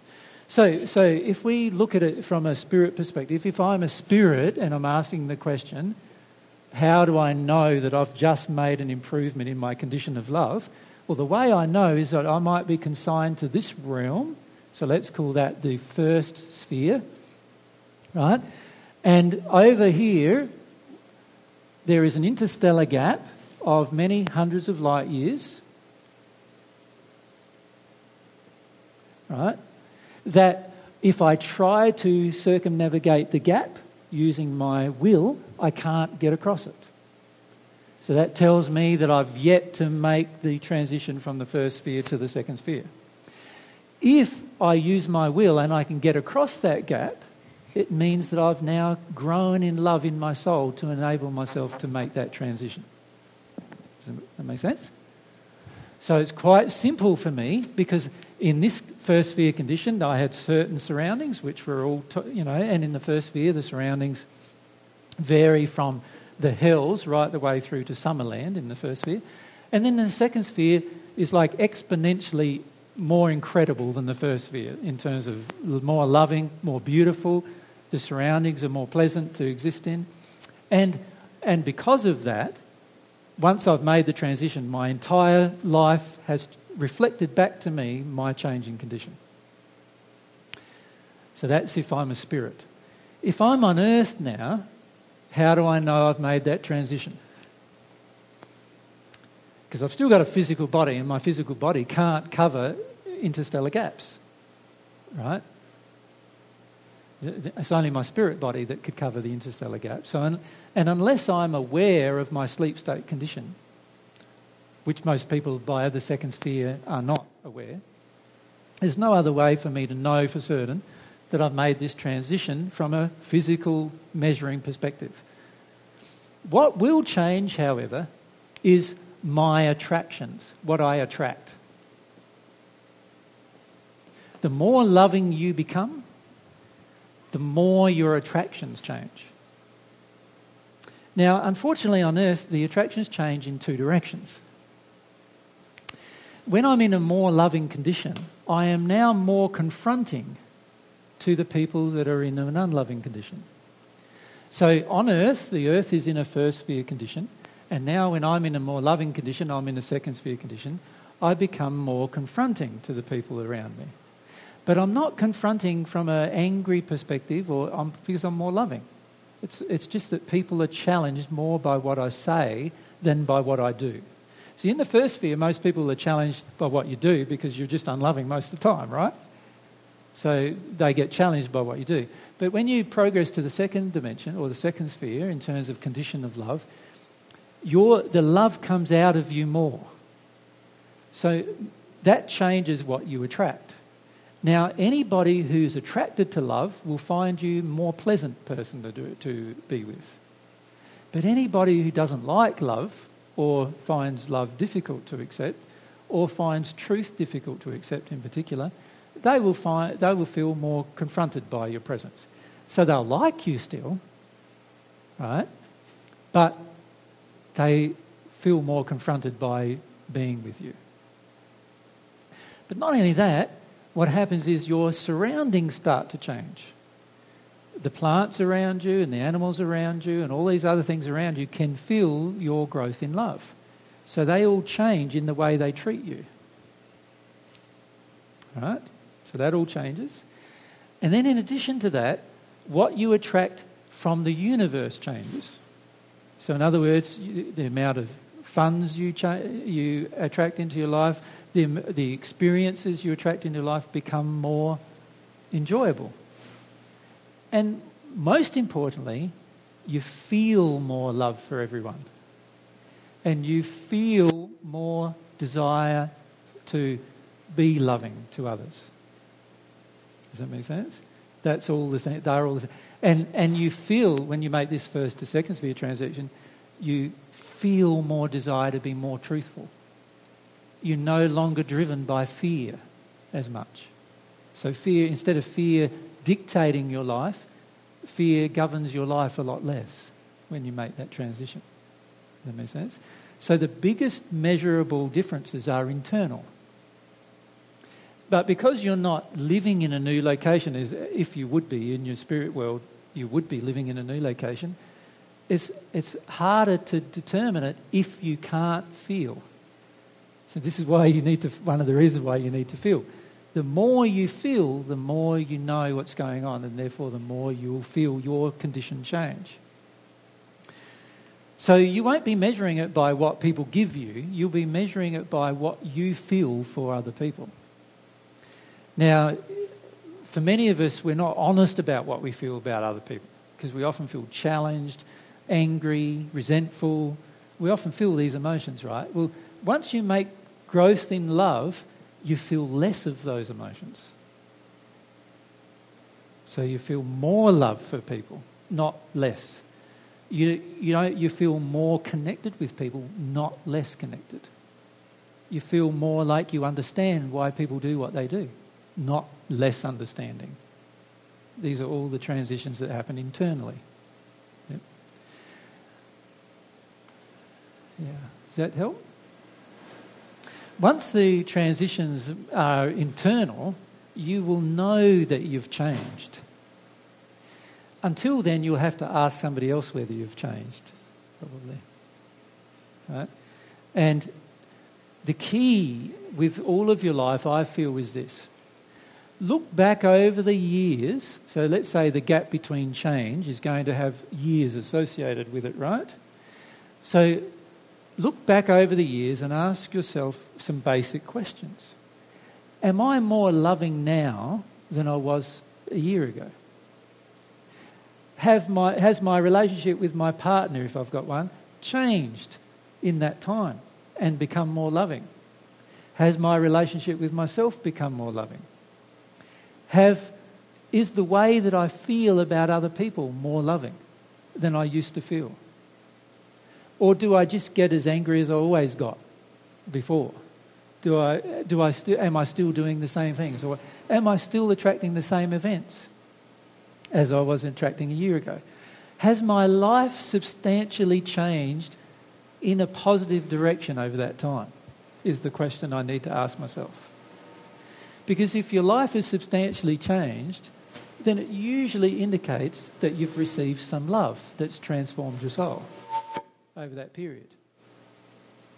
But if your life is substantially the same life as you had a year ago, 2 years ago, 3 years ago, 4 years ago, 5 years ago, if it's substantially the same, then I suggest that very little of God's love has been received. And what do we have to do then? If we want to receive it, we might need to work out what we're doing to block it, what we're doing to shut down the process of receiving God's love. Because remember, it's God's love that will change your soul, so it's only God's love that will help you get from that dimension to that dimension from a soul condition change. And what you attract will tell you whether that change has been made. Right? So like before I met Mary, I lived for 5 years alone. And I was making change here and making change there and making change here, and different things in my life were changing, but I still didn't meet Mary. And so I had to look at... Mind you, I had lots of offers of relationships in that time, right, which I refused because I knew that they all weren't my girl. Now, if I had engaged those offers of relationships, I'd probably still not have met Mary. Because by not engaging those relationships, I worked through different emotions. And my soul, I received more of God's love, and my soul condition changed and my attractions changed. So initially I attracted very angry, bitter women who used to always try to control me and all those kind of things. And eventually I started attracting women who were much softer than that, who were less demanding and controlling. And then as I dealt with more of my own grief, eventually I got to the point where my soul drew Mary into my life. Right? So if you've been alone for 5 years and your soulmate's still not near your life, and you know that, and you still haven't got a relationship happening, and you've been trying to grow for 5 years, then my suggestion is there's got to be something blocking the flow of God's love that's causing you to be shut down in that regard. Because what you attract during this period of time will demonstrate to you the change in your condition. This is where I feel a lot of people are not honest with themselves, right? And to be frank, a lot of people in religions worldwide are not honest with themselves. Because the reality is you look back over 30 years of their life and they are usually just the same as they were 30 years ago. The same attitudes, the same belief systems, the same... Like, this is an indication. If you're the same as you were 30 years ago or 20 years ago, aside from the wrinkles changing, my suggestion is you're not growing in reception of God's love. Because if you are growing in the reception of God's love, there will always be change in your life. Change will be one of the constants, in fact, in your life. And the people who embrace the reception of God's love more generally are those who are willing to allow that change to occur. So most of us are terrified of change. If you're terrified of change, you might as well get off the divine love path and go and find another path that lets you be the same person for the next 100 years. Right? Because God wants you to continuously grow. Like, to me that's pretty obvious. Like, God creates a child, mum gives birth, and the child doesn't stay a baby for the rest of its life. It grows. And to me that indicates that God wants us to continually grow, continually change. Right? And we have the potential to continually grow and change. But we stop. On earth we stop growing physically, but we also stop growing emotionally and spiritually. We stop growing in our condition of love. We accept the status quo of the people around us. We accept where everyone else is around us and we go, well, that's the average person and that's what I am, the average person or whatever. But if we're really progressing towards God, we're not going to be satisfied with that. We will want to continuously grow. So be honest with yourselves and go, okay, what was I like 5 years ago before I heard about divine truth and before I heard about receiving God's love, and what am I like right now, today? has that changed? Has my life changed over that period of time? Have I significantly changed? Has my attractions changed? Have I drawn different people into my life over that period of time? Are the people in my life more loving over that period of time? Or are they less loving? What has changed in my life? Do I feel different now?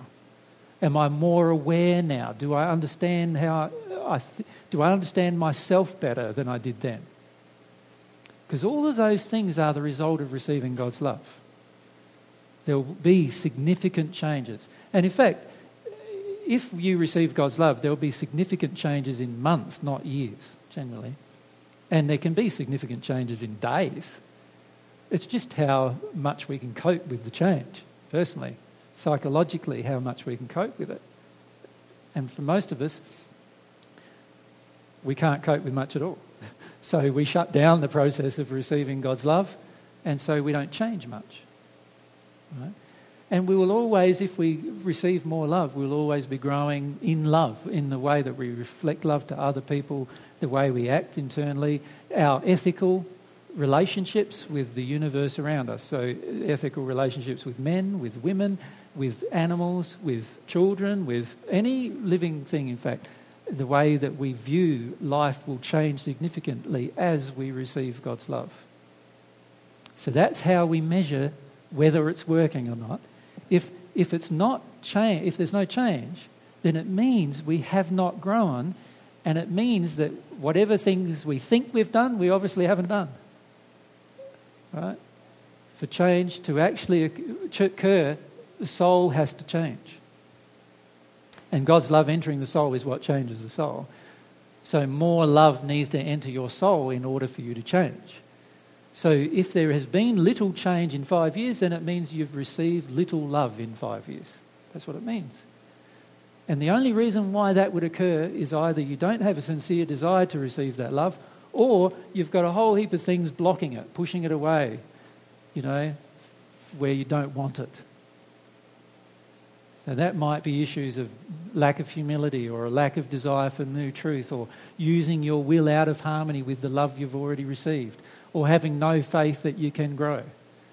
These are all parts of developing those things. But at the end of the day, if you analyse your life today and you analyse your life a year ago, 2 years ago, 5 years ago, if there is not significant change, then it means you have not received love from God. And then it's up to you to determine why that's the case. Does that make sense? Yeah. Does that help with your answer? Yep. Okay. Let's go straight. Back to Scott, is it? No, let's come... Yeah, Scott first and then Dan. Yep. Hi, AJ. How you doing? I've got a question about God's laws that govern incarnation. And I'm come against this block. I don't understand how having souls attached to their first physical body is allowed when the planet comes down to the hells like we are here on Earth. Sorry, I don't understand the question, Scott, because souls aren't attached to their first physical bodies. I'm not in my first physical body now? Oh, you mean in the first incarnation? Yeah. Right, so the question is about not reincarnation but incarnation. Yes, the incarnation laws. Gotcha, yeah. And so what was the question again? So, How is it loving for all of us to have come to a planet that's descended to the hells? Okay. Good question. But the question really is driven by this idea or concept that perhaps God hasn't been loving. Whereas what I would do is I'd make the assumption that perhaps humans haven't been loving first. Does that make sense? Let's look at what God created originally. What God created originally was like a perfect human habitation that didn't, Earth, that did not have people on it. Right? It had in a complete environment where there was enough food, the appropriate systems in terms of weather and all those other systems. the appropriate food production systems and everything were all present before mankind came into existence. The very first human couple that came into existence, if you talk to them, they were Ammon and Aman, the people that the Bible refers to as Adam and Eve, right? The male I am, the female I am. Now, when they arrived on earth, they arrived in a perfect physical condition. They had no physical ailments, no physical sickness, even though diseases did exist on the planet, right? And bacteria existed on the planet and so forth. They had the ability to basically prevent any of those things from harming themselves through their condition. They also had at this potential point of time, they had the potential to receive God's love. And I say the potential because they did not choose to engage that potential. But they had the potential. God offered them the potential of receiving God's love. And they knew it. They knew it was available to them, actually. And when you talk to them, they realised that they knew God's love was available, and they also knew their condition was perfect.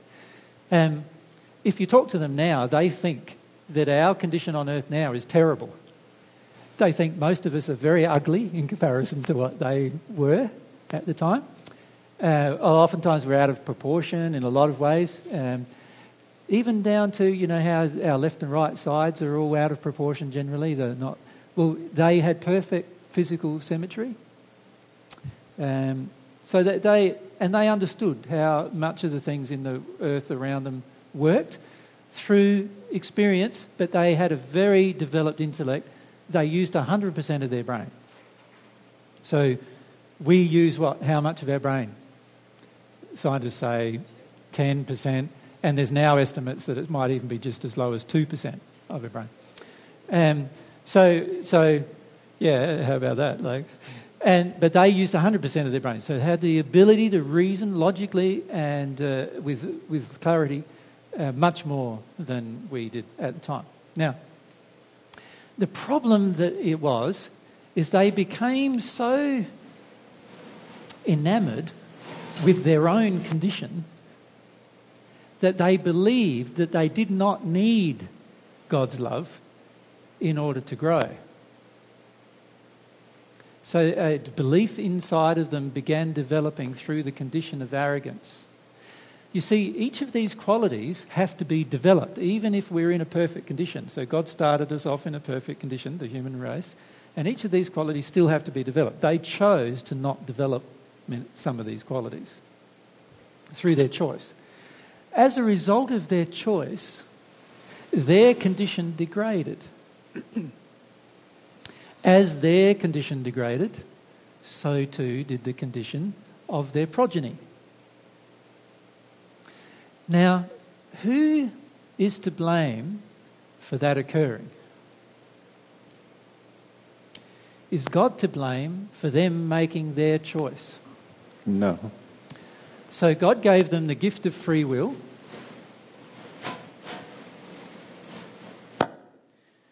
So you could say the only way God is to blame for them making this choice is that God gave them the gift of free will. And that enabled them to make this choice. If God had never given them the gift of free will, then they wouldn't have been able to make that choice. But then they wouldn't be what we are. They wouldn't be human. They wouldn't be the highest of God's creation. They'd be like an animal, because animals don't have the same kind of choices that we have. So the only way that God is responsible for mankind making the choice is by giving them a gift of free will. And you could say in a way that's like me giving you a knife to cut up your veggies. If you go out and stab somebody with that knife, am I responsible for the gift of the knife? If you have free will, surely it's your responsibility how you use that will. Now, the result of that, the use of will out of harmony with love, has ended up with the world we currently have. It's not what God wants us to do, but God honours the fact that we're allowed to choose it. And the fact that new souls, when they incarnate, are a part of that system is unavoidable from God's perspective. Do you understand? And the reason why it's unavoidable is because man made the choice. We could make a different choice. So you and I can make a different choice, but also collectively we can make a different choice. For example, worldwide we could make a choice to never go to war again for any reason, and be willing to die for that choice. In other words, my willingness to not go to war means that somebody else might come and kill me, and I'd be okay with that. I could make that choice. Now, if I made that choice, can you see eventually, if everyone made that choice, we would have a different world, wouldn't we? But it requires everyone making the choice. And the only reason why we have the world that we currently have is because everyone has chosen to make a different choice. A choice to not love. That's the only reason why we have the world we currently have. Now, the problem for us is this. Collectively and also historically, mankind has made the choice to not love. And even right now, many of us in our day-to-day lives are still making the choice to not love. And many times we're not even aware of these choices, but a lot of times we are aware. We know we're making a choice to not love, and yet we still choose it. What we've got to learn to do is to use our will to make a different choice. And in fact, the main reason why Mary and I and others of the 14 came back to earth is to illustrate to mankind the results of making a different choice. Does that make sense? The main reason why we returned was not we want to show what it's like to make a choice of love in an unloving world. See, a lot of people on earth today believe that it's not possible to make a loving choice in an unloving world. But it is. It is possible. You've just got to have courage, right, to make a different choice. Now, if we make a different choice, we will have an earth that's very, very different. And in future generations, if all of us make a different choice, we can get to the point where not a single child who incarnates onto this planet has any illness, any disease, any problems emotionally, physically, spiritually, or otherwise. Just from our choice. But if we don't have some form of feedback system about our choices, we will make choices that are unloving without any consequence. And we've got to see that the consequences of what we've created now are the results of the previous generation's choices to be unloving. And we've got to see the relationship. So incarnation at the moment is painful. It's a painful process, emotionally painful process. But only because we, humanity collectively, has made the wrong choice. The choice to not be loving. That's the choice we've made. And many of us individually are still making that choice to not be loving. We're still doing it. Right, and we make all sorts of excuses to do it. So, for example, we go to war. Your country gone to war. Many occasions in the last, 20 years. That's a choice. That's collectively driven by all of the people in the country. Right? And a lot of times it's driven by the emotions of the people in the country, of fear. Fear that you won't have enough. Fear that your life as you know it will change. Fear, all sorts of fears come up. And that causes us to make choices that are unloving. We can choose differently. But we're going to have courage to choose differently. So the reason why incarnation is at the moment a very painful process is because prior to us and this current generation of people have all made unloving choices. And that's the only reason why incarnation is in the state it currently is at the moment. It could be different, but it's going to involve us seeing the results of the choices we have collectively made and collectively deciding to change those choices. It also requires that we individually change, desire to change, even when others don't want to. See, the majority of us don't want to do that.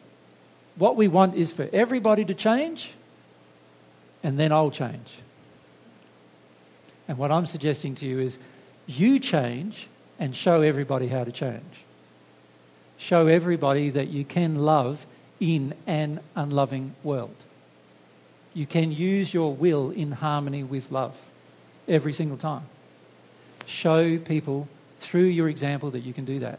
That will be the start of the change.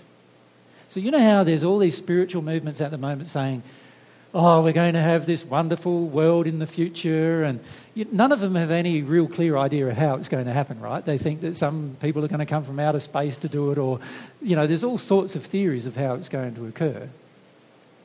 The way it's going to occur is by there being leaders of change who decide to use their will in harmony with God's love. That's how it's going to happen. And how long it takes will depend on how many people do that. But just one person doing it can change the world. In the first century, I chose to do that in an unloving world. And I was in my first incarnation, just like many of you are. So I chose to do it in an unloving world. I didn't make the excuse, but it's all too hard because I've come to an unloving world. I decided to have that relationship with God, desire to grow, change, and become more loving, use my will to do so in an unloving world. And that's what I'm recommending for you to do, the same thing as that. When you do that, you will understand the reasons, the real reasons why incarnation is so difficult today. Because as you receive God's love, you start seeing the whole picture as to why it's turned out to be what it is now, seemingly quite bad. But it's actually the result of our historical and current unloving choices. So there's hardly a single person of us in this room that could say that we have changed all of the unloving choices of our own parents through our own actions. But that's what is going to be required of us if we want the next generation of people who incarnate, the next generation of children to have an easier life. We are going to need to change. And if we're not prepared to do it for our own sake, in other words, we don't have enough love of ourselves to do it for ourselves, surely our love for others would ask us to do it. And particularly our love for our own children would ask us to do it. And if we can't do it for the sake of our own children, I doubt whether we're going to do it for any reason. And that's been the problem historically. The parents became selfish. They chose to do a certain course of action out of harmony with God's love, but in harmony with their own will. That damaged the next generation of children. They saw the damage and yet did not correct its course. They continued the process of damage. And then the next generation did the same, the next generation did the same, because the reality is we don't care as much about our children as we believe we do. In the average Western country, we slaughter a lot of them before they're even born. That's how little we really care about them. We abort them before they're even born. And the reality is we beat them. When they're little, we're violent towards them. We demonstrate our own condition to our own children and then hope that the next generation of people will have an easier life when they incarnate. It's not possible. We need to see what we create. And this is why God has made us personally responsible for what we create. So what we see on earth now is the direct result of God making us personally responsible for what we, humanity, has created. Does that make sense? And when we incarnate, if our parents really loved us, they would not have chosen to impose their own emotional burdens and unloving condition on us. They would have made the choice to change. But they didn't. And so we're left with what we have. But we can make the choice to change. Does that help? Not really. No, it didn't. No? I've heard you say that before. And so what's the emotional problem you have with that? Well, I feel like my soul and every other soul that's come since Earth descended into the hells has been a sacrifice for all the people that are already here or came before us. What? In what way do you feel they're a sacrifice? No, that I'm a sacrifice. You're the sacrifice. In what way do you feel you're the sacrifice? That I didn't have a choice to come here, and I wasn't given like an equal opportunity that a man had. So I don't feel like I was treated equally. You do have an equal opportunity to what a man and a man had. The opportunity, but not the environment. I mean, people are infertile now. I mean, lots of people are infertile. So why don't the laws make people infertile once we drop into the hells? Well, if that happened, the whole of humanity would have died within probably 6 to 10 generations. And God would have had to create a whole new set of humanity after that. Well, there could be a lot of volunteers from the celestial kingdoms instead of... No, because there was no one in the celestial kingdom at that point. See, it's like there are always problems generally with the way we reason when we have certain emotions that are driving our feelings. So there's what I'm trying to get at with yourself is there's an emotion you feel about this of unfairness, and you feel this with God. So can I make a suggestion to you about this? Get angry with God about it. Right? Allow yourself to feel the emotion you feel about it. Right? See, at the moment, you're shutting down the emotion you feel about it, looking for another intellectual explanation than one that's already been given. You do not feel the explanation given is fair. Feel that. Because when you go through the feelings of that, you will actually release the emotion that blocks you to understanding. Does that make sense? And until you release the emotion that blocks you to understanding, no amount of explanation on my part will satisfy you. Well, I was hopeful because your explanation of faith broke through for me. Yeah. So at this stage, you don't necessarily have complete faith that God is good.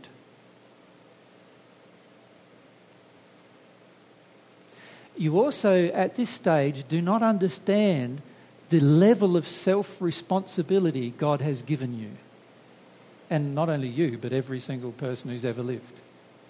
And once you go through some of these emotions that you feel, you will understand that. You will feel the level of self-responsibility, and then you'll understand better why God created it the way God created it. Does that make sense?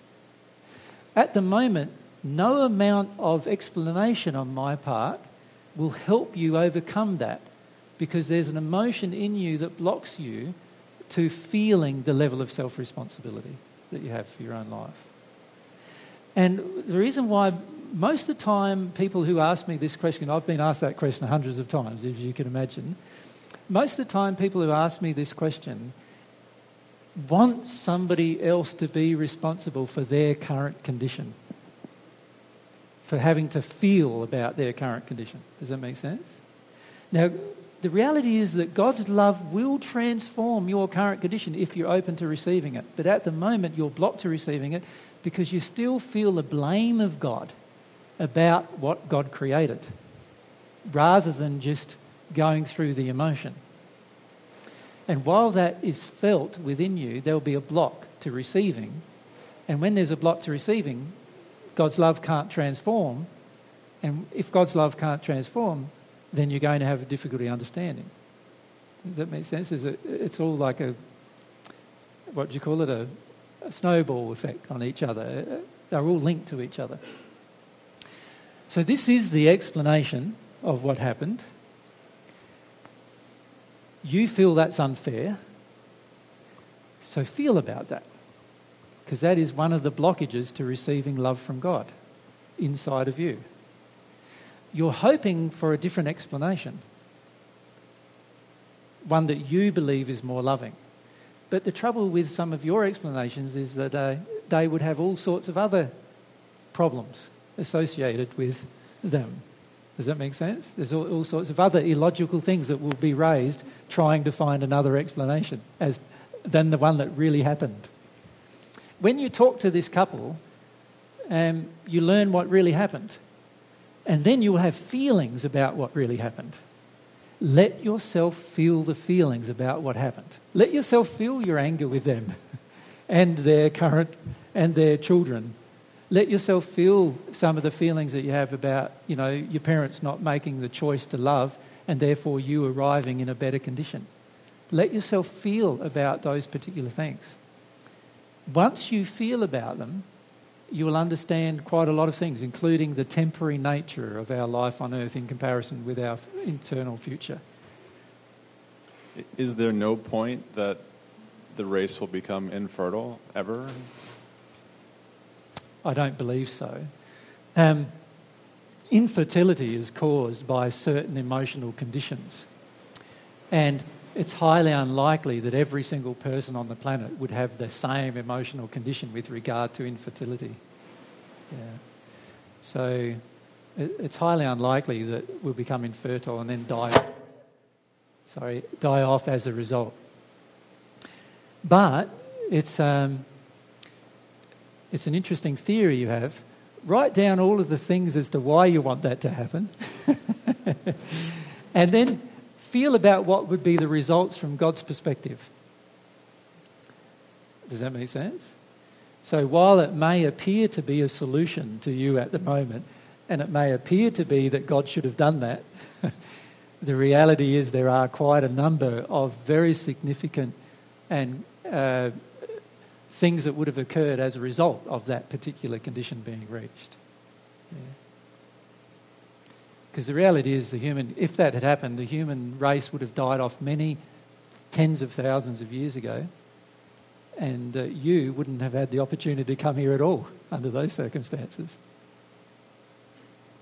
Well, it's a pretty big universe. True, but the way God's created the incarnation process is that certain souls incarnate to a certain location.